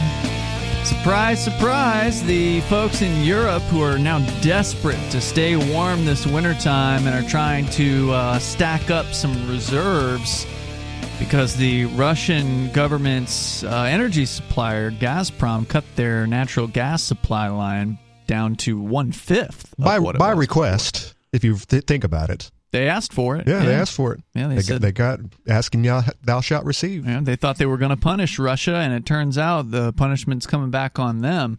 And they've had plenty of time to deal with this. And by the time winter gets here, they'll have had nearly a full year to come up with some sort of alternative solution for keeping their people, you know, warm and not freezing to death in the middle of winter. But instead, they seem to be doing nothing. Well, no. Unless this is all intentional. They're doing something. They're buying this natural gas product from China that China's importing from Russia and pretending like they don't know where it came from because, well, maybe they really are that ignorant. I don't know, but they're paying way too much for it. Yeah, exactly. What's the markup? Yeah. It's clearly not a solution, though, because they're still having to implement all of these austerity measures, and it's only going to get worse in the winter. Well, it is. That's all true, but according to the story here at Zero Hedge, they say that the European gas storage occupancy rate is up to 77%, and they're hoping to reach their goal of filling 80% of their gas storage facilities by November, at which point it will start draining the reserves at a breakneck pace just to keep warm during the wintertime. So they are getting close to their goal. What that will actually mean for, you know, life this winter in Europe remains to be seen. But they're paying through the nose for this stuff to get it all the way over from China. But we're going to go to your calls and thoughts. Tim is on the line listening to WNDB in Daytona Beach, Florida. Go ahead, Tim. Oh, hi. I like your alarmist things here, but Europe has existed for 2,000 years on wood, so I think they're going to make it. Well, like I said, they're probably going to survive. Yeah, but do regulations allow them to burn, you know, some of these? What if you're in the city? Is that even an option to burn wood? Well, I don't want my upstairs neighbor or my downstairs neighbor to light a campfire in the middle of their living room. That's a terrible idea. A lot of these places don't have wood stoves anymore because they've all been outlawed. Well, I think they're going to make it. Why are you sounding an alarm here? I mean, what do you mean? Why are we sounding an alarm? I mean, prices just. I don't know how it is down there in Florida, but prices just doubled on electric supply here. You basically just said they're going to be fine, and then when we disputed your allegation about them burning wood or whatever by pointing out that they can't just burn wood in their living room, you're like, oh, it's still going to just be fine. Why aren't you facing reality? Would be a better question. Maybe because he lives in Florida and he doesn't need heat to survive the winter. I mean, go ahead, Tim. We need heat here. It gets down to 40 degrees, and when you're used to 90. Tim, like one day, dude. I used to live in Florida. Ian and I both grew up in Florida. I was wearing shorts in January. So, okay. Well, what's your electric bill like down there? Have they not raised the rates in Florida yet? Are you guys still sitting pretty? Yeah, I got a credit on my bill this month. Is that because you have solar or something? Yeah, I'm fine. I got a refund on my deposit. Is that you're a good payer? Well, hey, laugh it up, man. You're all set then. I mean, you don't have anything to worry about. You can just watch the world burn, and it's all good, them eat right? Cake. I'm not watching the world burn. You are. They're going to be okay. You're just not paying attention, man. Are you also driving a Tesla? Yeah. I don't drive. I drive a bicycle. He rides a bike. Okay. I don't disagree. I think they're going to survive the winter, but it is going to be the least comfortable winter probably in many people's lifetimes in Europe. And it will be the most beneficial winter they ever had to get off that There you go. There you go. Yep. And I told you this. There's a reason for all of this. They want to go 100% green. They believe that. They're telling everyone that Ukraine, Putin bad, fossil fuel bad, but windmills and solar, even though they don't work all the time, that's what we need to move to. What about Tim? What do you think about nuclear? Oh, I don't care. You guys. Wait, hold on. Stop. Because we've been saying on this show that's the way to go. But the fossil fuel industry and the green energy people, they don't want nuclear. Why? When that is the way, or at least fission, this is the way to go. But they won't make the money that they want. So you're still empowering these energy tech giants by allowing them to control the show. I don't care, brother. We're going to make it on wood. I don't care what the nuclear, gas, natural gas. So you don't oppose it? You don't oppose nuclear then? You're just opposed to natural gas? Not opposed. No, not at all. I thought you just a few moments ago were dancing on natural gas's grave. Well, yeah, it's the cleanest thing in the world. But I don't need it. There's no natural gas in my... I don't use natural gas. Yeah, but everyone else in the world does, Tim.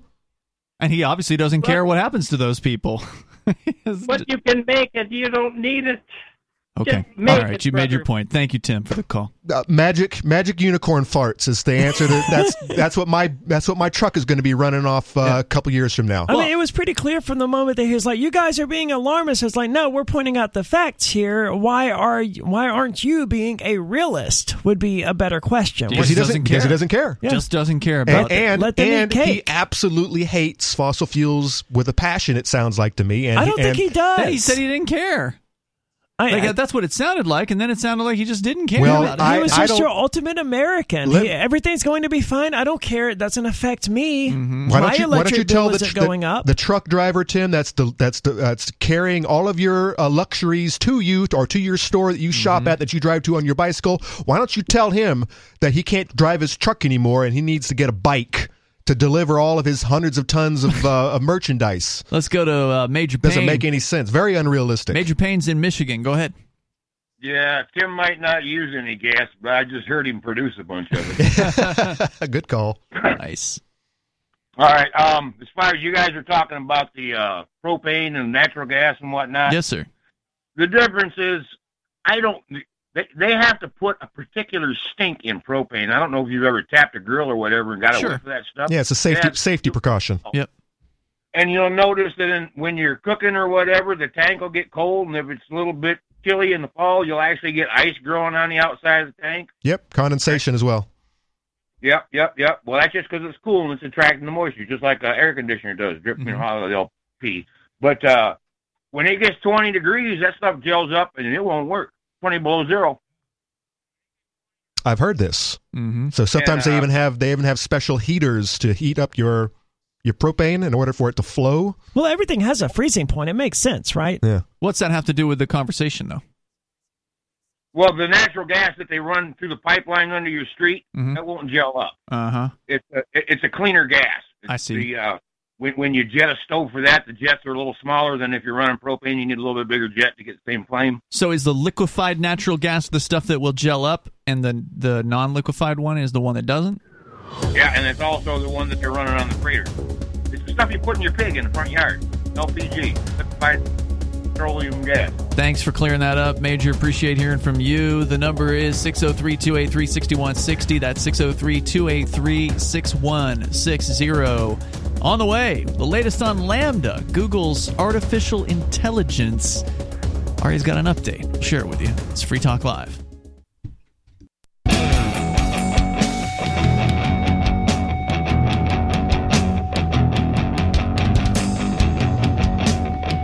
Free Talk Live.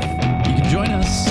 Bring up whatever you want here. The number is 603-283-6160. That's 603-283-6160. Joining you tonight, you've got Ian, Aria, and Conan. We're going to get into the latest on Google's Lambda and just AI in general, because we did talk a couple weeks ago about some of the art AIs that are out there, and things have gotten even more interesting in that area. So we'll get into that coming up here. Moving into new territory. Yeah. Brand spanking new territory. Some very exciting stuff happening out there. But first, we're going to go to your phone calls and thoughts. Let's go to Sarah. She's on the line in New Mexico. Go ahead, Sarah. Oh, yes. Get off the speakerphone. Okay, how am I coming to it? There you are. Go ahead. Yes, I just want to say that I'll be calling the 243-VOTE number. 243-VOTE? Yeah, that's our county clerk number. Oh, vote. Remember it. Okay. Yeah. So the actual number is 243-8683. But if you could remember the VOTE, why would we care? Well, I don't know if somebody's listening from New Mexico, they could get that number. How many callers? What is the point of that number? What happens when you call that number? Well, in our state, you could vote by mail, but they want it in writing. So I have to call and ask for the application, or you could download it from the computer, print it out, and you have to mail it back. And then I start getting the real ballots through the mail around like October. Sarah, have you ever voted in person before? Did you ever go to a physical location and type in, fill out a ballot and run it through the machine? I have. Yeah, I have. But you don't want to because you'd rather them bring it right to you and you're going to hand it to your mailman because you're lazy. I don't know about that. She just used some terms that I don't think Sarah should know the answers, should know the meanings of. You mentioned downloading stuff with a computer, Sarah. Ooh. She said apps. Do you have a smartphone, Sarah? No, but I don't have a phone. But Richard finally got one. How do you even know what downloading is? Well, isn't that where you tell the computer it shows up on the screen and you have a printer and it prints it out? And basically, it's the same thing as whether you get that. It's the same application. You just sign it and send it back. So, Sarah's learning things about internets. But her response to my question sounded like the jarbled, confused mess that I would have expected her understanding of download to be. So sure. It checks out. Go ahead, Sarah. Okay, so wait, you said Richard, your roommate, has was it a smartphone or a laptop, or what did he get? No, he finally got the phone with the Wi-Fi, and then the phone talks back to him. He asks, how could I help you, and all that. So, yeah, I think it's a What do you think about that, Sarah? I mean, so you're watching him use this technology. Have you ever seen this in action before? Have you ever seen somebody use a phone or talk to a phone? Well, I've seen them. So it's getting to the point where we have to get one because with the network marketing, we have to watch videos. To earn our commissions, to get our bonuses. So then So you can't do business the old way. You can't do it the old-fashioned way anymore. You got to have the technology to compete, is what you're saying.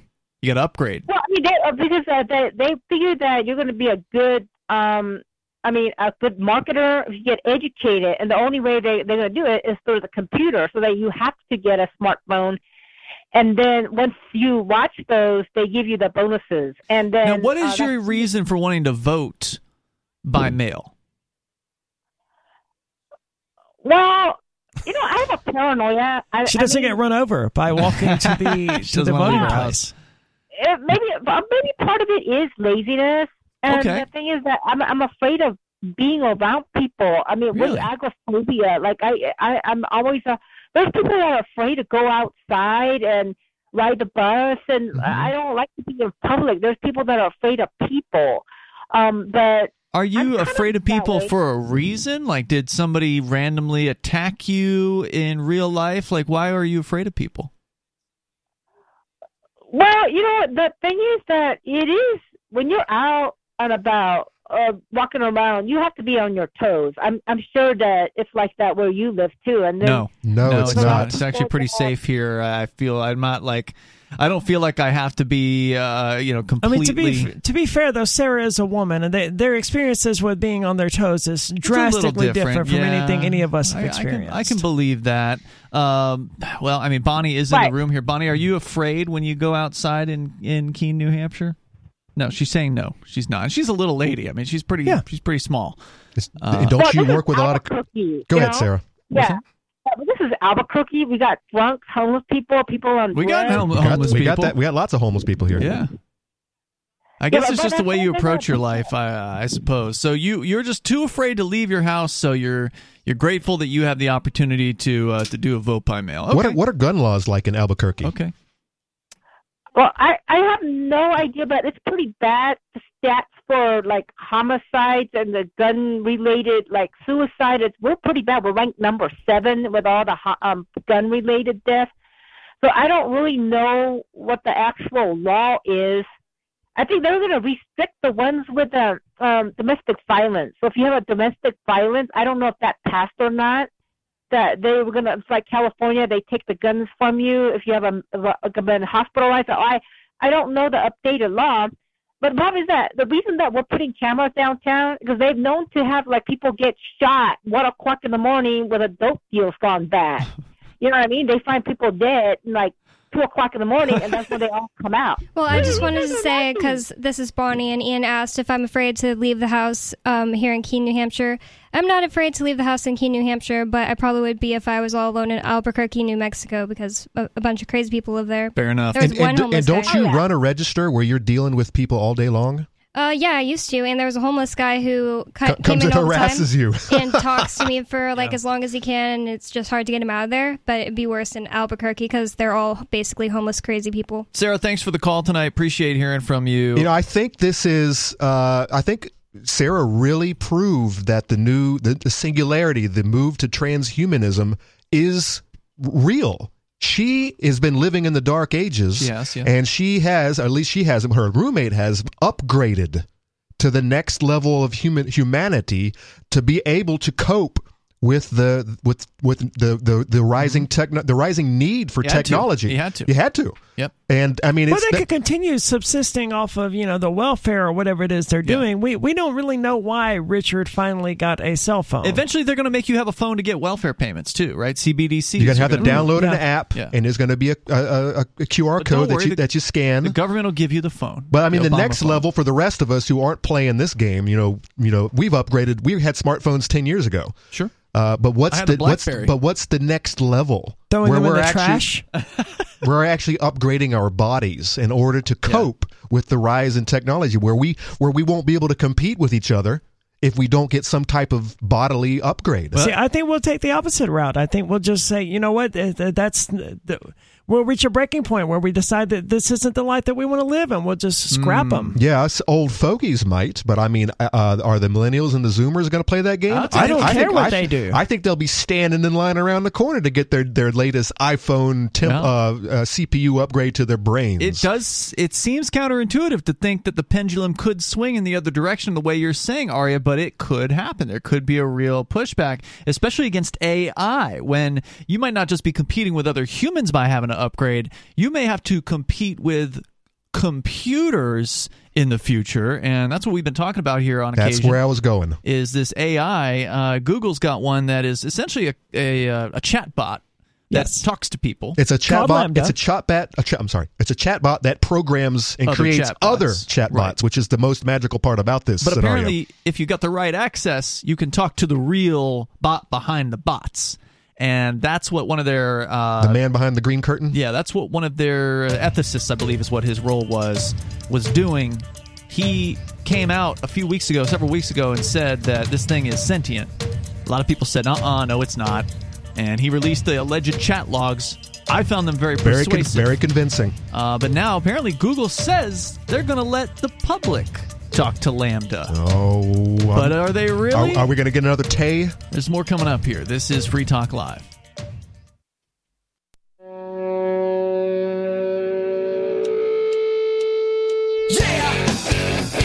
Yep, it is Free Talk Live. The phones here are open in the remaining moments. Should you want to join us, number 603-283-6160. That's 603-283-6160. We got big changes coming up this week on our podcast. If you are subscribing to the Daily Digest or full episode RSS feeds, we'd like to ask you to resubscribe to the main Free Talk Live podcast feed. The other feeds aren't going to go away that we know of, but they do rely on a third party. And so, if they shut down, then we can't keep them there. So the reason why you should make that change, though, is because we're going to move the Daily Digest to our main podcast as sort of the only thing that we focus on. We're not going to put the full radio shows on there anymore. And the reason why is we suspect that our podcasts might be being held back as far as potential popularity, potential share around rates, people listening, and that sort of thing, because they are full radio shows. They got all the radio recaps and the resets that we do whenever we come back from a break and that kind of stuff. So maybe the podcast will be better for a podcast audience if it's something that's just the highlights of the show. So Riley Blake, who's been doing our Daily Digest for years, is on board with this, and he's doubled the Daily Digest length. That's already happened, but we're going to pull the trigger on making his thing basically the focus starting on September 1st. That said, because the Beard Talk live shows that are going on Saturday nights are internet-only shows. Those aren't really radio shows, so I'm going to include the full, however long those things are. So they've been like 3 hours long. Those, I think, I'm still going to go out on the podcast. So we're making the podcast a more internet-focused thing rather than just, let's just toss the radio show in there. It's kind of what's going to happen this week. So just want you to be aware of that. If you do want to continue to receive the full radio show via an RSS feed, you can sign up for our AMPS program at amps.freetalklive.com. And some people have been confused about that. Patreon does provide an RSS feed. So if you're using a podcast client to receive the show and you want to keep doing that, you can do that with Patreon, as I understand it. You can go to amps.freetalklive.com to get signed up there for $5 a month. Otherwise, if you want free options, you can still listen to us live every night, 7 to 10 at night Eastern. That's a radio show.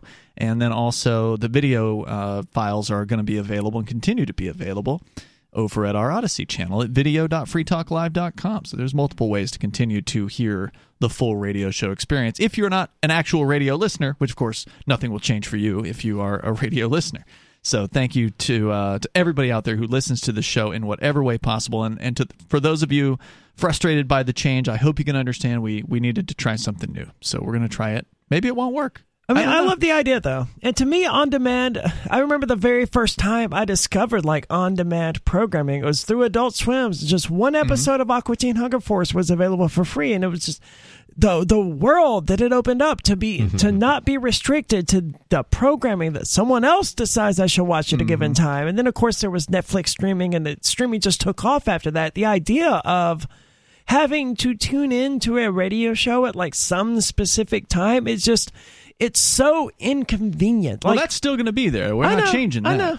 Right. But now we have better options for people. They can tune in whenever they want to listen to the podcast. I know. That's always been true. I know. Okay. That's been true for 15, But the 20 podcast years. is improving was the point that I was working on getting towards. Yeah, I hope so. I think that's going to be reflected. We'll see. We'll give it some time, and we'll see how it works out. All right. So AI, what's the word with LaMDA? This is the Google AI that had been... Well, you pretty much said all of it previously. They're allegedly opening it up, right? I'm on the waiting list. I'm very anxious to talk to LaMDA and have been since, But they've got a new app, right? Some sort of AI thing. I don't know if it's a new app or what, but it's now open to the public. It's called AI Test Kitchen or something like that. Sounds right. It's basically just an app, as I understand it, that will let you talk to their chatbot. Allegedly. I think it's going to involve basically everything that they unroll. Google today launched AI Test Kitchen, an Android app that allows users to try out experimental AI-powered systems from the company labs before they make their way into production. Beginning today, folks interested can complete a sign-up form for the AI Test Kitchen as begins to roll out gradually to a small groups in the U.S. So question is Ari even going to get selected? I know I signed up for Dolly. That's the key question. Dolly like 3 weeks ago, and I have nothing. Did you try Midjourney yet? I'm not. Well, I have it, but You're not going to pay for it. I didn't want to pay for it right off the bat, but now I might not have to if this new open software AI. What is it? Stable Diffusion. We'll talk about that coming up here. But so if you want to get into the LaMDA beta test, you got to sign up for this. What was the program called? It's called Google's there's AI an app. Test Kitchen. As I understand it, the AI Test Kitchen is an app, and it's got various plugins or whatever, various ways that you can use the app. And talking to LaMDA is just one of them. And LaMDA has the waiting list. You don't need to download to sign up for a waiting list right now. Nothing. But that's what he's getting at, is that eventually there's going to have all of these different ways you can interact with Google AIs. Right now, maybe they're going to have a graphical one too. Yeah, right now, in theory, it's just LaMDA, and LaMDA does have a waiting list. So you downloaded the app and signed up for the waiting list? Yes. Okay. And, I'm anxious to have a conversation with this thing, but, it raises the question of whether or not I'm going to actually have a conversation with the same thing that what was the guy's name? Blake Lemoine, I think was his name. Yeah, am I going to be having a conversation with that same chatbot or a chatbot that was created by that chatbot? And how would you know? I can't. You can't trust Google to tell you the truth. That's exactly it. They took "Don't be evil" out of their policies. Oh, did they? They did. Oh yeah, years ago. This article at TechCrunch is really making it sound like they don't want another Microsoft's AI chat. They solved that on issues. Their hands. They solved that long ago, though. The possibility of one of these chatbots suddenly becoming a racist Nazi homophobe, they nipped that in the bud. Did they? Where's Tay? Is Tay unplugged, or is he out there somewhere? Tay because Tay was badly programmed. Here, listen to this. Systems within AI Test Kitchen will attempt to automatically detect and filter out objectionable words or phrases that now. That might be sexually explicit, hateful, or offensive, violent, or illegal, or divulge personal information. Google says. That's why the Facebook bot that we were playing with a couple of weeks ago, if we bring up Jeffrey Epstein, it always changes the topic. Yeah. See, Tay did not do that, and that's why Tay was retired. But I think that is going to be part of your testing process, is that they're going to have this conversation or whatever, or it's going to have a conversation with you, and you're going to be giving options like, I found this offensive, or I found this true, or I found this fake news. You're going to train their bot for them, basically. Correct. That's how they all are. I mean, you can do that with the Facebook one as well. It's got no memory, so if you refresh the page, it completely forgets your chats or whatever. Whereas the LaMDA, at least in the chat log, the dude leaked out, it knew who he was. It remembered previous conversations. It did a really good job of pretending to remember. Yep. So you mentioned the AI art, and I wish we had another hour to talk about this stuff. Absolutely. This is the new realm, new era we're moving into. Because it's pretty amazing. And the big problem, and you just touched on it with the chat bots, it's also true with the AI art bots, is what about explicit censorship going on here. And all these companies, all these organizations that have put this stuff together so far, almost all of them have said, we're really concerned with how someone might use our technology, so we're going to restrict what people can do with it. Yep. And so there's certain things that they will just not allow you to generate artwork of until now. Until, I believe, 6 or 7 days ago. Something called Stable Diffusion. You actually gave me a heads up about this a couple weeks ago Aria, this Stable Diffusion thing AI that was supposed to be more open, but still, even on their website where you can test this thing out, they still have restrictions. Right. But what happened was the model, quote unquote, leaked. So there's like a 4 gigabyte file out there that you can download. And if you go to 4chan and you search for Stable Diffusion, they give you the links. Yeah, so of course. It's easy enough to find it. By the way, I've gotten that far. I've got the 4 gigs downloaded. I just need to open it up. You just follow a walkthrough. You have to compile a thing. You get to download Python or whatever. But there's like a walkthrough for dummies, basically. The retards walkthrough that'll get you up and it's running. on 4chan, so you know it's legit. The retards walkthrough. Wait, you gotta be a little savvy. Sarah is never going to use Sarah can't do this. You got to know computers to some extent. You got to be able to follow instructions. And if you can follow the instructions, you will get this thing up and running. And there is no restrictions. Have you gotten it up and running? Mm-hmm. Yep. Nice. Sure have. And how do you feel about it?